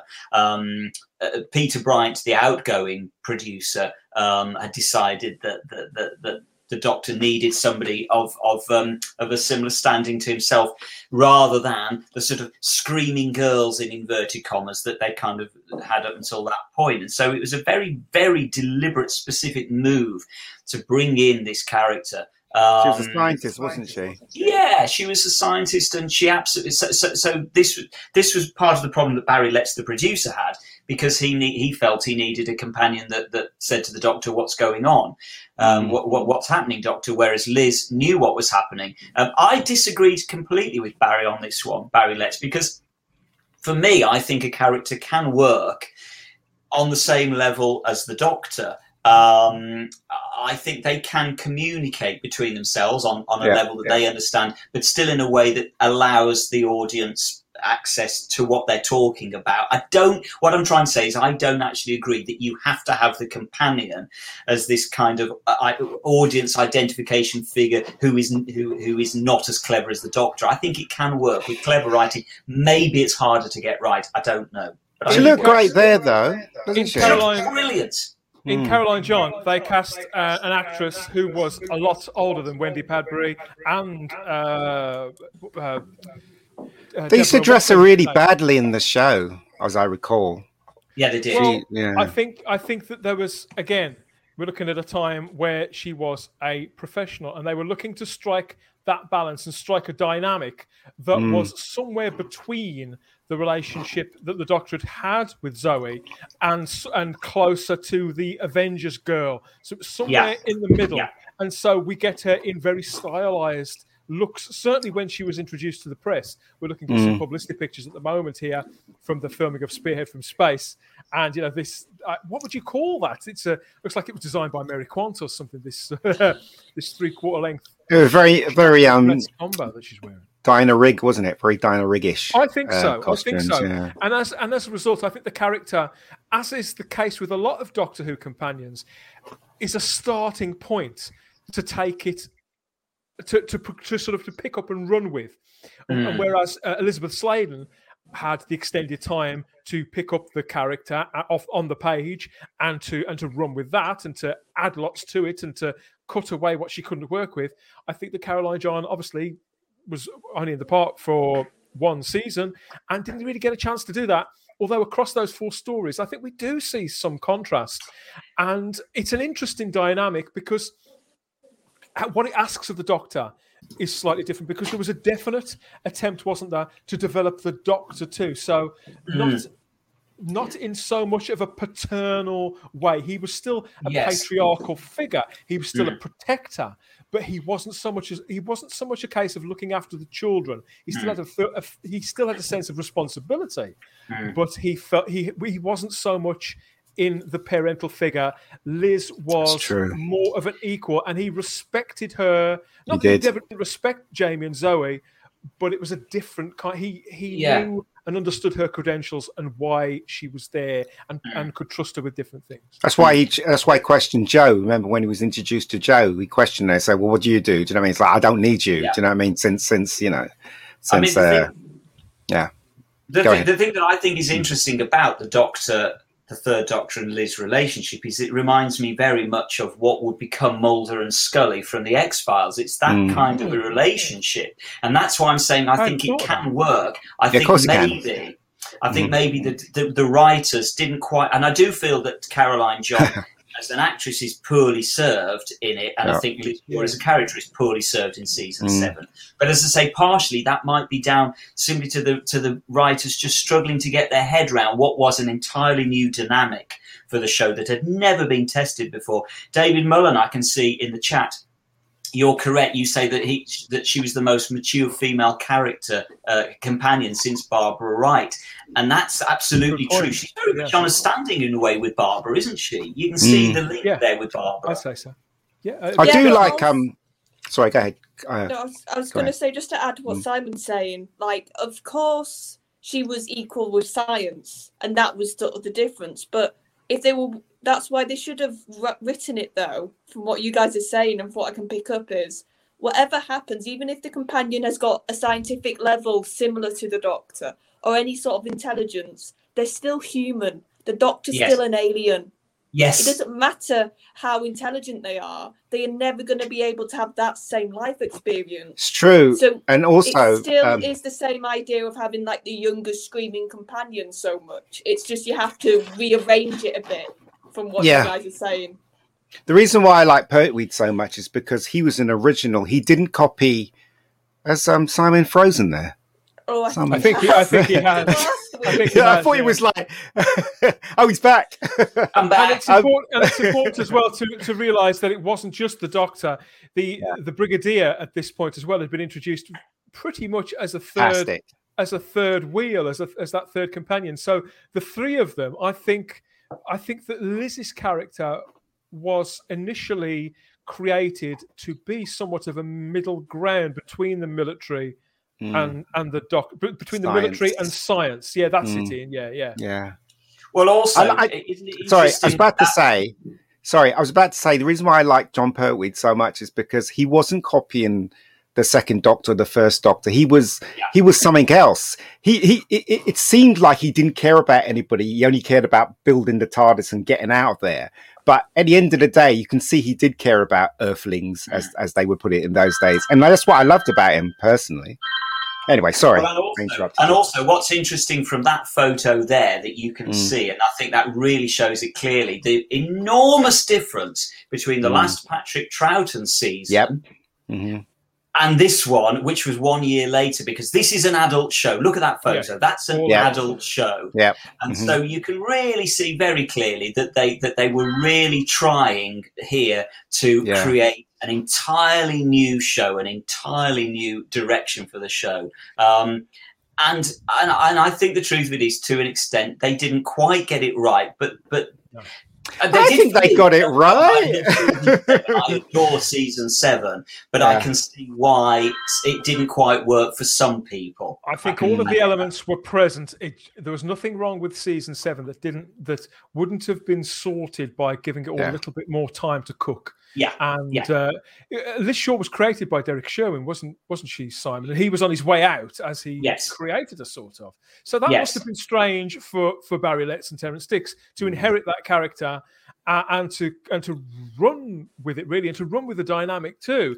And for Jon Pertwee just dropping into this show, which he had seen but certainly wasn't a fan of, and wasn't obsessed with, and I don't think he'd studied the show, because the man was a very busy actor all through the 60s and had been encouraged to come in and to do something different and to be himself.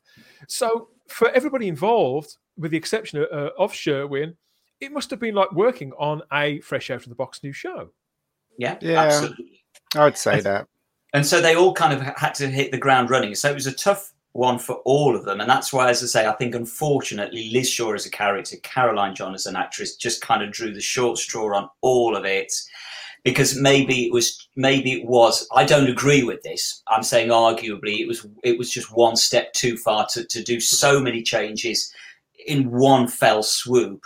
And something was going to suffer simply because they were going to take their eye off the ball at some point. And unfortunately, I think Liz was probably the one that they took their eye off the ball, and they didn't quite know what to do with the character, which I think is a shame, because I say it's one of those performances, as you watch it more. For me, I appreciate it more. I think it's fair to say that probably Caroline John struggled a bit in the part, because she was struggling to find her feet and work out what they wanted her to do, because it was a somewhat underdeveloped character. And she was mainly a stage actor. She'd been working at the National Theatre Company directly under Laurence Olivier at the time that she was cast. Yeah, she'd been touring with the Royal Shakespeare Company in the National Theatre. She was huge huge as a stage actress. And so it was a complete diversion for her as well. So she must have been terrified going into it, because she was a really, yes, you say, a really renowned stage actress under Olivier. I found it hard to connect with her, though. I got to admit. Well, let's just backtrack for the people out there. Some of the maybe new series fans who aren't so familiar with the classic run. Liz was the Doctor's replacement after the whole situation with the Yeti in the underground, and then the Cybermen in the sewers, in the web of fear, and then the invasion. Liz Shaw was kind of the Doctor's replacement at UNIT as the scientific advisor, but when the Doctor returns to Earth in Spearhead from Space to begin his time in exile by the Time Lords, she gets reassigned and sort of has to serve as his second, really, as his assistant. And so she helps repel that Nestene invasion there, and then goes on to several adventures. There's the reawakening of the Silurians, of course, and from the Earth's crust, and then there's the whole business of those returning astronauts that turn out to be ambassadors of death itself, and then the Inferno story, the classic story Inferno, where we meet two Liz Shaws. There's our Liz Shaw, and there's the totalitarian Liz Shaw from a parallel dimension. Fantastic. An insane parallel dimension where they're actually cracking open the Earth's crust, and the Doctor sort of gets caught between the two worlds. Yeah. And I mean, you can imagine Caroline John had a blast playing that version of the character, as well as the established version of Liz Shaw. But across those 4 stories, and let's say just those 25 episodes in the one season, it's a really sort of full experience that she gets on the show. She does. And whilst, I mean, I know that she left because she fell pregnant and she couldn't continue on the show. Yeah. But I get the impression it was very much a mutual thing, that they were aware the character wasn't quite working in the way they wanted it to. But Barry Letts and Terence Dicks kind of wanted to go another direction. But for me, when I watch these stories now, and this particular time in Doctor Who history, you know, it's all there. And this character, when I first saw her, Simon, when Spearhead from Space came out on VHS around 1988, 89, you know, I struggled to warm to her as well. She seemed like a character who didn't seem to fit in the Doctor Who universe that I knew. But over the decades, same for me with the entire Jon Pertwee era, I've warmed to it and warmed to Liz and been able to appreciate this slightly. God, this is no slight on anything that Katie or Wendy or Liz did with their parts. But I think that Caroline brought a sense of there was something internal with this character that she was gradually bringing out, and because of the nature of the stories and the fact that Liz was only a component part of them, it probably would have taken at least one of the season before we would have seen everything. Well, I think also you see an enormous change. You're right, Dan. When she appears in the, and somebody said I can't remember, sorry who it was, said in the chat that she's very serious and quite intimidating in that first story. She's grumpy. She's caustic. She's almost put across as a dislikable character in Spearhead from Space. By the time you get to isn't it? It's deliberate. Yeah, absolutely.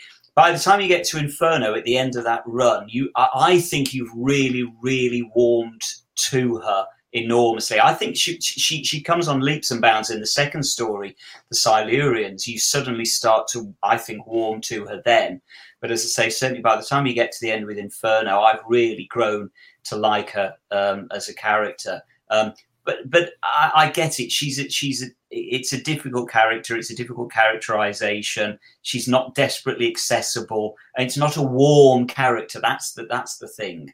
And so I can see why people struggle with her a bit. And that's why I think Caroline John was poorly served, because I think she's a much better actress than she was allowed to show as Liz Shaw. I think what you said, though, Simon. What you said before, that you look at it and it's like it's an adult show. Yeah. When Pertwee joined, I think that's one of the reasons why I like the Pertwee era so much, because it wasn't pandering too much to the kids. It was trying to be a serious drama, and that's what I liked about it. I mean, sorry, Dan, for interrupting you, but yeah, I agree. That's why I like it. Yeah, and I also think you've got a number of. I know the Brig had already been introduced. But I think in Pertwee's era, you've got a whole like group of characters that wouldn't fit in any other Doctor's era, and that's what's lovely. Is that's something I do appreciate about the Pertwee era. It's like it gives you that military angle. It gives you the staying in one spot. The Earth sort of thing. That the theme of having a team around him, which I don't think we've I know we've had some Earth-based stuff afterwards, but I don't think we've had that sense of a home base before for the Doctor as much as we got in Pertwee, which was nice. Yeah. And I think, of course, that's what, in a way, they were trying. You're right, Charlotte, and they were trying then to create this kind of family. And in all honesty, it didn't actually get created until Katie Manning came along as Jo Grant. But I genuinely don't think that's any. It's not Liz. It's not Caroline John's fault. I do think it's in the characterization. And there were themes to this particular time in Doctor Who as well. And whilst I resist any claim that Doctor Who it's always been a political show, and this time the show proves it. No. This is the difference between being political and being topical. This is texture. Yeah. This is something that grounds these stories in the actual time in which they were made. Yes. And Liz Shaw probably is the most accurate representation of a modern woman in 1970s Doctor Who. She feels, and this isn't any reflection on her credentials, her scientific credentials, or her ability to run a quarry in a pair of heels or not, or whatever else. It's a reflection on the way that Caroline plays her and the way that she's written. And maybe it was a little too soon for Doctor Who. I don't know, but I really appreciate, and as time goes on, I appreciate her character even more so. Yeah, and I struggle to imagine Jo Grant in these stories, Ian, for example. Yeah, no, you're right. You're absolutely right. Didn't Mary Tam have the same problem? That's why she was one of the reasons why she quit, isn't it? Because she didn't want to be a screaming damsel in distress. They changed her character, and so she said, I'm not having any of this. This is what I read. I don't know if it's true. You guys know more than me, I guess. But in many ways, Ian, you're right in that you can see the similarities between Liz and Romana, the first Romana, played by Mary Tam. There is. They did the same thing. They wanted Graham Williams wanted a character in Romana that was the Doctor's equal again, and in a way, they then said, "Oh, well, we've made a bit of a mistake here. It doesn't work." And I suppose there is an argument for the fact that the dynamic as it exists in Doctor Who is kind of sacrosanct, and we've talked in the past about keeping the integrity of that initial idea where the Doctor is up here and the companion is down here, not because they're less or anything, but just because they're simply not as intelligent as an alien. And so there is some merit in saying, well, no, the integrity of the show that's what it is. And you mess with it at its peril. And so maybe Liz Shaw and maybe the first Romana are the proof that, you do mess with it at its peril. Or is it just that they didn't quite think it through clearly enough and make sure that the writing was strong enough to get it right? I don't know. Yeah, they can do it. I agree. They can do it. They can have a strong female. But I always go to Leela for obvious reasons. But Leela wasn't the Doctor's equal, but she was strong in her own respect, if you know what I mean. So she wasn't one of the. Well, not Jo. Jo was basically definitely picked on, wasn't she? Let's face it. The first time she turns up to John Pertwee, he has a go at her, doesn't he? It's like, what are you doing here? We're going to make me a cup of tea and all that rubbish. Do you remember? So he treated her really badly. But as I said, I think the writers realise that you can't do that. You got to respect them. They respect the companion. So anyway, one of the things I like about this, I really like the third Doctor with Liz Shaw. Liz. I like the balance. I like the fact that he does seem to respect her. I love the fact that he flirts with her. I think in Spearhead from Space, he definitely flirts with Liz. I mean, we know that it's partly so that he can get access to the TARDIS key to try and get away. Yeah. But I just love the fact that she brings out that side of the Doctor, because he would have never, under any circumstances, have flirted with Victoria, for example. No. Or with Jo Grant. No. But I think he can with Liz. They're really charming scenes. And numerous people in the chat watching along with the people on YouTube who are listening to this have mentioned the fact that she's prickly, she's arrogant. I don't necessarily see her that way. I think she's in her workplace, and this guy who's dressed like nobody she's ever seen before, dressed like Adam Adamant. Yes. This sort of aging Mark Bolan type is sort of giving her the charm and giving her the big I am. She's been sort of parachuted into this situation with the military from Cambridge, and so she just wants to get back to work, doesn't she, Charlotte? Yeah. I was going to say it's more than that. He's come back and then ends up taking a job. So yes, it's like, that's it. Yeah. So she's not happy. But there's your politics for you. Yeah, but I think what also is important is you don't want to go the other way though with companions. You don't want to never try anything different, because I think that's also another trap this show gets into. True. Correct. They go right. They're female. They're younger. They're usually modern day to that era, and it's like. And I think the show needs to, once it's done maybe a few of those, if it wants to do that, it needs to kick out almost and have a companion that is completely different background-wise or age or history, just something to make you or go, from another planet. Yeah, or from another planet would be good, Sam, watching on YouTube, adds that Liz would fit into New Who. She would. Unfortunately, we never got to see her in New Who. She did get mentioned in the Sarah Jane Adventures, didn't she, Charlotte? In the story of the death of the Doctor, she was supposed to be visiting the moon base. Yeah, because Joe was in that episode, so she would have mentioned Liz. I would have loved she does, and I'm trying to think what she says she's doing. Is she on? She's on the moon base. Yeah, on the moon base, the unit moon base. Now, I would have loved if Sarah Jane had continued for another season. If we hadn't lost Liz Sladen, I'd love to think that we may have one day have seen Katie Manning, Liz Sladen, and Caroline John on the show. That would have been great together. That would have just been. That would have been fantastic.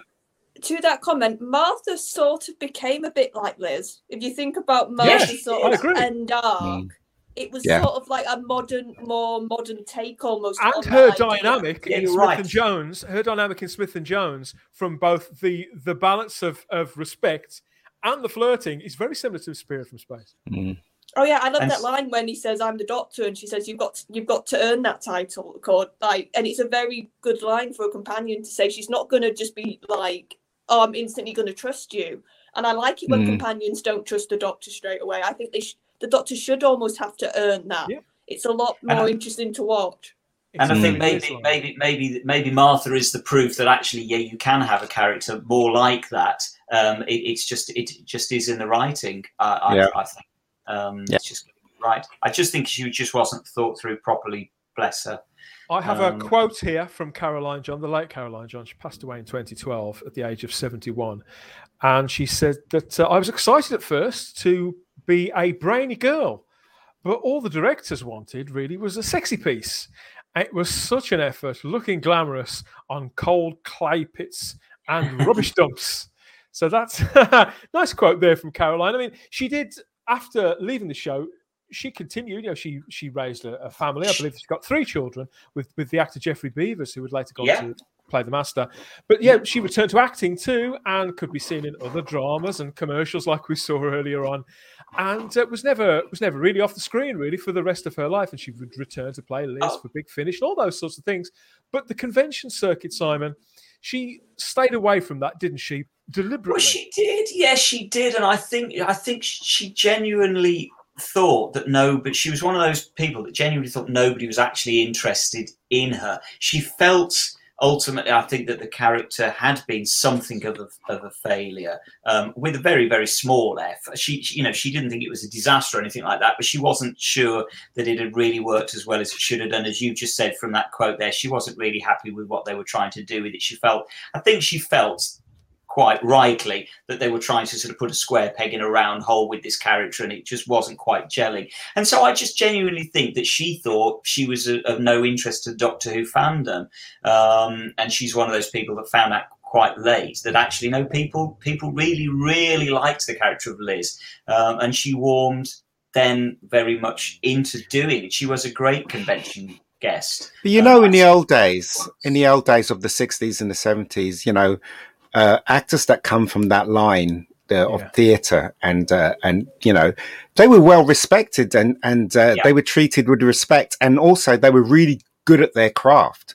So I can understand what she's saying, to actually take her from stage where she's known and lovey and darling, and then put her in this show like Doctor Who, and then she's got to wear a skirt and try and look glamorous, she's going to feel out of place. Of course she's going to feel out of place. I think that's what happened. And I think she was really surprised in later life to find out that people actually were interested in her and wanted. I think she genuinely thought she was disliked. In fact, I remember seeing some interview or something with her, a comment where she actually thought she was disliked. Her character was disliked by fandom. Hard to imagine, isn't it?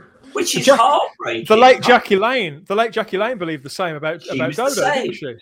She was exactly the same. She just didn't realise that anybody would be remotely interested in her. I mean, Doctor Who fans go crazy over one person that's been in one episode. Do you know what I mean? They're like, of course they're going to be crazy over a woman that played Liz Shaw, aren't they?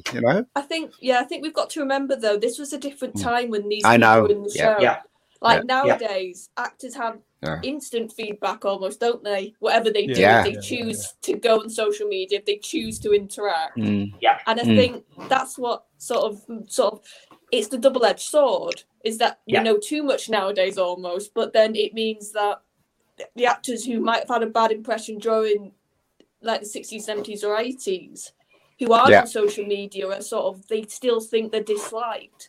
Yes. Yeah. It's a really sad thing that when that happens, like you said, with the other actresses.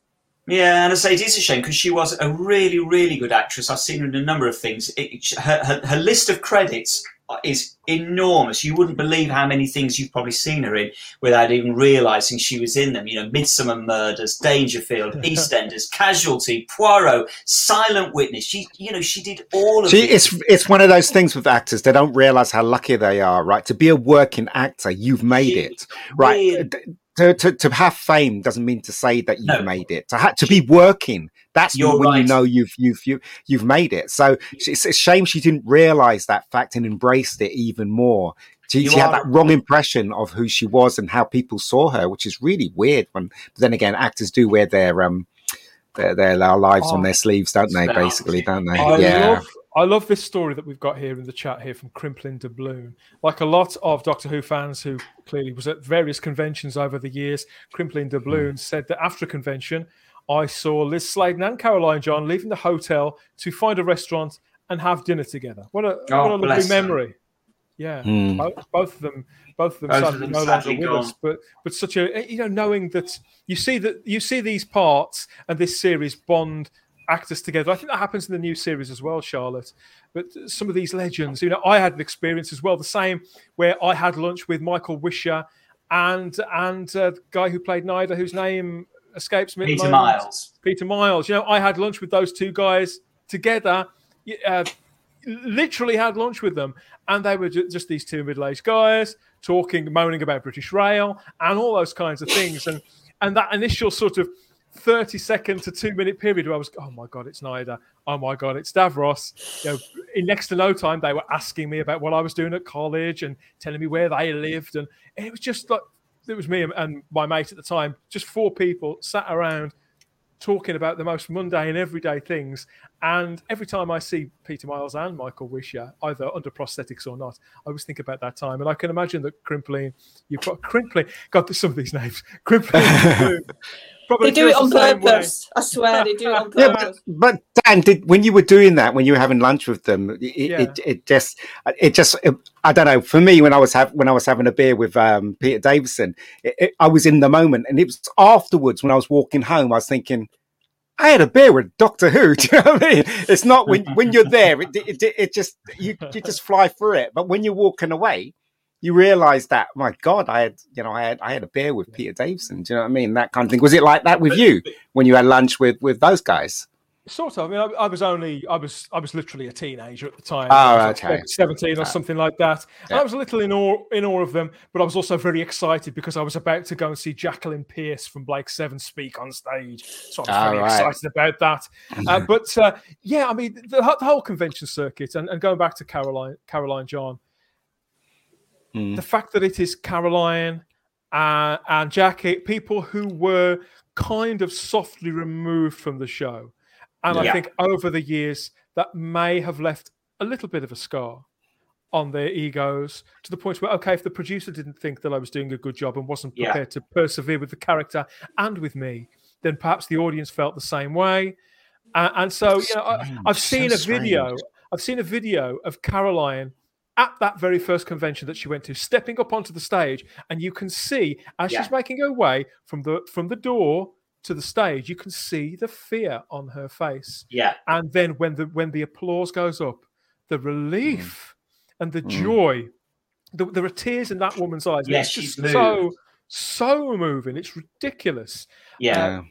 Julian Raxell's watching and says that she was great in The Hound of the Baskervilles with Tom Baker. That was produced by Barry Letts, of course. Yes, later on. Brilliant in it. Got a lovely comment here from Sunraider Customs. It says, time just flies when this show is on. I enjoy it so much. Thank you for spending time with us, Sunraider. It's always really appreciated.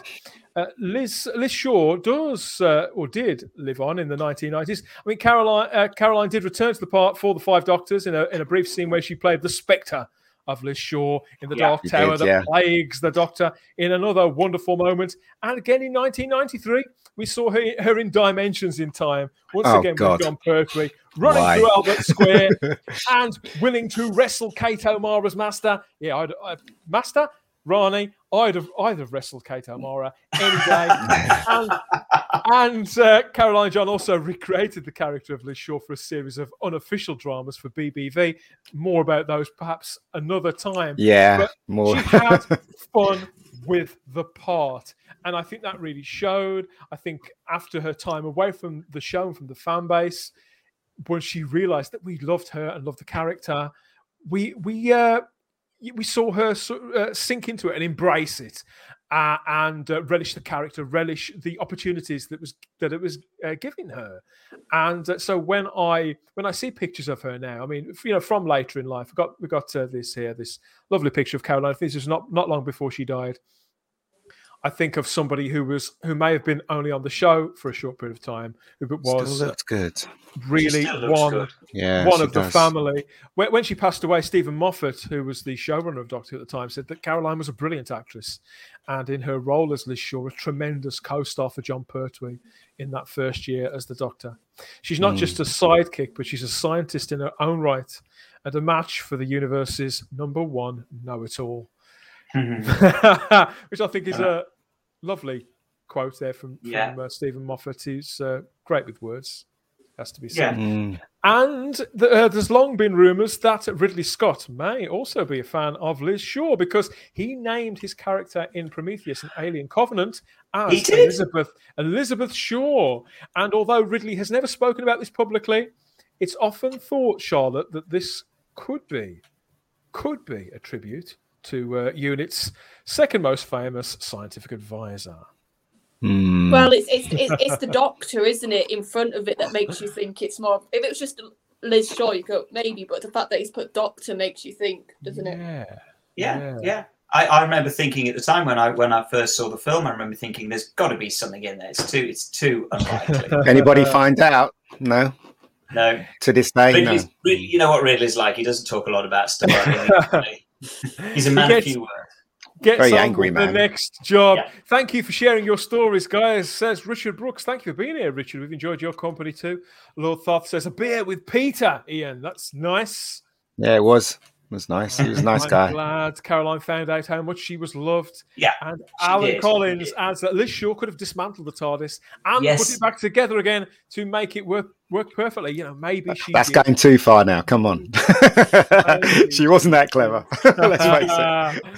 Let's face it. So obviously, happy birthday to Caroline John. Happy birthday. Yeah, she would have been 80 on Sunday. So happy birthday. And I love that idea of I'm hoping that her and Liz Sladen will sit down and have a meal on Sunday up in heaven. That's just a nice image. I'm going to keep that one. And we've got a final tribute here that from the Third Doctor, more speculation, that every Christmas supermarket sell those Elizabeth Shaw chocolate mints. So that could be another tribute. We never know. Time's ticking on, everybody. It's nearly time to wrap up, but we're going to look at some pretty pictures. We have to look at some pretty pictures to set us all off. So first of all, I wanted to throw this one up. This is a piece called Dr. Whoever. The work of Quirkilicious over on Deviant Art. And it's a kind of anime-style Doctor Who poster featuring all the Doctors there being. I don't know if they've been sort of forced out of the TARDIS or whether they're trying to get back into it, but I think it's beautifully painted. And I'm generally not a major fan of this style of artwork, Ian. How about you? They've made Sylvester McCoy fat. Look at his stomach. I love it. I love it. It's fantastic. Maybe it was a big lunch. It's really nice. I love the style, and it's very anime. Very anime. Yeah. So that really caught my eye, and it's not often that I see. That would probably be the kind of thing you get on a mouse mat, don't you think, Charlotte? Yeah, it's nice. Oh yeah, it is nice. And it's got the likeness, hasn't it? It's some of the way they've drawn them moving about makes you think of those Doctors, which is nice. Also, Peter's not having any of it. Everybody's trying to grab him. He's like, get lost. Leave me alone. Dear. I like the bright white that's coming out of the TARDIS doors as well, because the TARDIS is a character in Doctor Who in its own right, I feel. And somebody points out, they have made Sylvester McCoy a bit corpulent, whilst Colin Baker is very thin, as Crimpling points out there. I don't like the way they drew John. It looks nothing like John. I don't know what he's wearing either. Weird. But that's something a little quirkier. But I think it wouldn't be a Type 40 Live without us checking in with... it's been a couple of weeks, actually, for the Prydonian and his work. As always with the Prydonian, it's all about the Daleks with him. And this one is entitled where is it? Yeah, this one is entitled The Refueling Station. And it's still mired in the 1960s Dalek comic strips world, but God, there's so many details in this, everybody. I encourage you to go over onto Twitter after this show's finished, naturally, and to go and find the Prydonian and check this out. It's high res. Whoa, that's really nice. It's really, really nice. Absolutely beautiful, James. You excel at this sort of work, my friend. I mean, all those little Daleks, it's really high res. So if you download this and you go in really tight on those details, the Daleks in their hoverbouts and going all over the dome there of their spacecraft, I just think it's so beautiful. His pictures get better every week. Seriously, that's by far the best yet. And that's just beautiful. I want that on my wall. I literally want that printing on my wall. Love the rivets. Just when you think you've seen it all. So don't forget, I know we say this every time, head over to James Johnson, otherwise known as the Prydonian, over on Twitter to see his latest works of near genius. The man is obsessed with Daleks. And yes, I have asked him to come on the show, but he's way too shy. So we just say thank you, James, for all this artwork, and thank you for letting us share it with our viewers out here on YouTube and on Facebook. And if you're listening on the podcast version as well, and you wonder what all the fuss is about, get yourselves over there and go and check it out. That's smashing, says Julian Raxall. Yes, it is. It absolutely is. The future of Who, says Alan Collins. Brilliant, adds Chris Persia. And we get wonderful from Vanessa Law here. And love that, adds Darren Power. So we like to send people off to bed or wherever else you're going with a smile on your faces. But that does wrap us up for now. We'll be back next time with more Type 40 Live. It's our season finale next Thursday at 8 o'clock UK time. Don't miss that. We should have more of our regulars back on the bench then, and maybe a surprise or two. And we'll see what we'll be discussing. We're going to let that out of the bag in a few days' time. But yes, thanks for being here. Please like the video if you haven't already, and you've been here all this time. We've had a lot of people watching tonight. Thank you for sticking it out with us. Like the video, subscribe to the channel, hit that cloister bell so you get those notifications about when we're going live next. Lots of other live streams. If this was your first show, and I think we've had a few people where it has been your very first show with us tonight, there are, if you can't get enough, there are more. There's a whole playlist full of other live streams, lots of topics of conversation, some quite sensible, I know who'd have thought it, and some very, very silly. You can take your pick, really. We've got reviews of stories. We've got rounds of Ask Us Anything. We've got tributes to dear departed stars and recurring characters from Doctor Who. We've got discussions. We've got our joyous celebration of the departure of Jodie Whittaker and Chris Chibnall from a few weeks ago.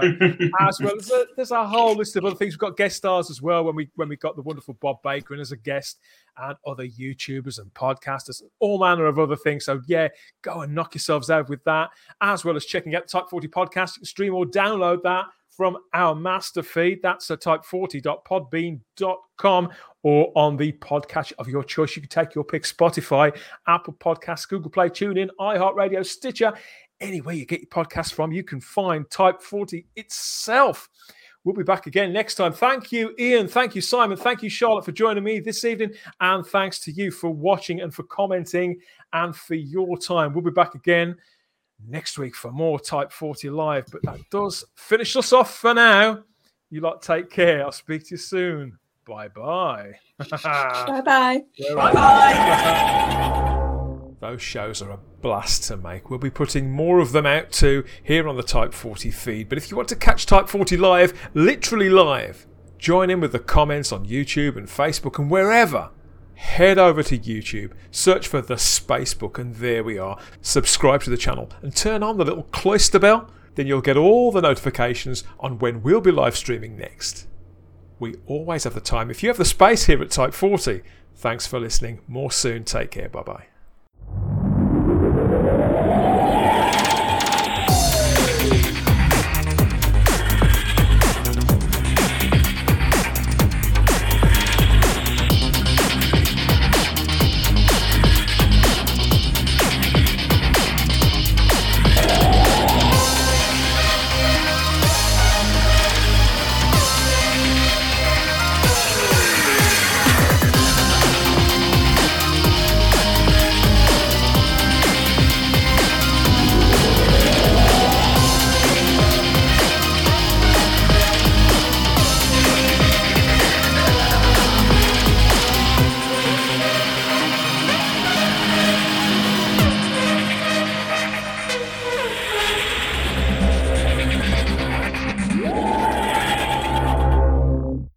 Type 40, a Doctor Who podcast, is a Spacebook production for the Fandom Podcast Network with music by Problem Being.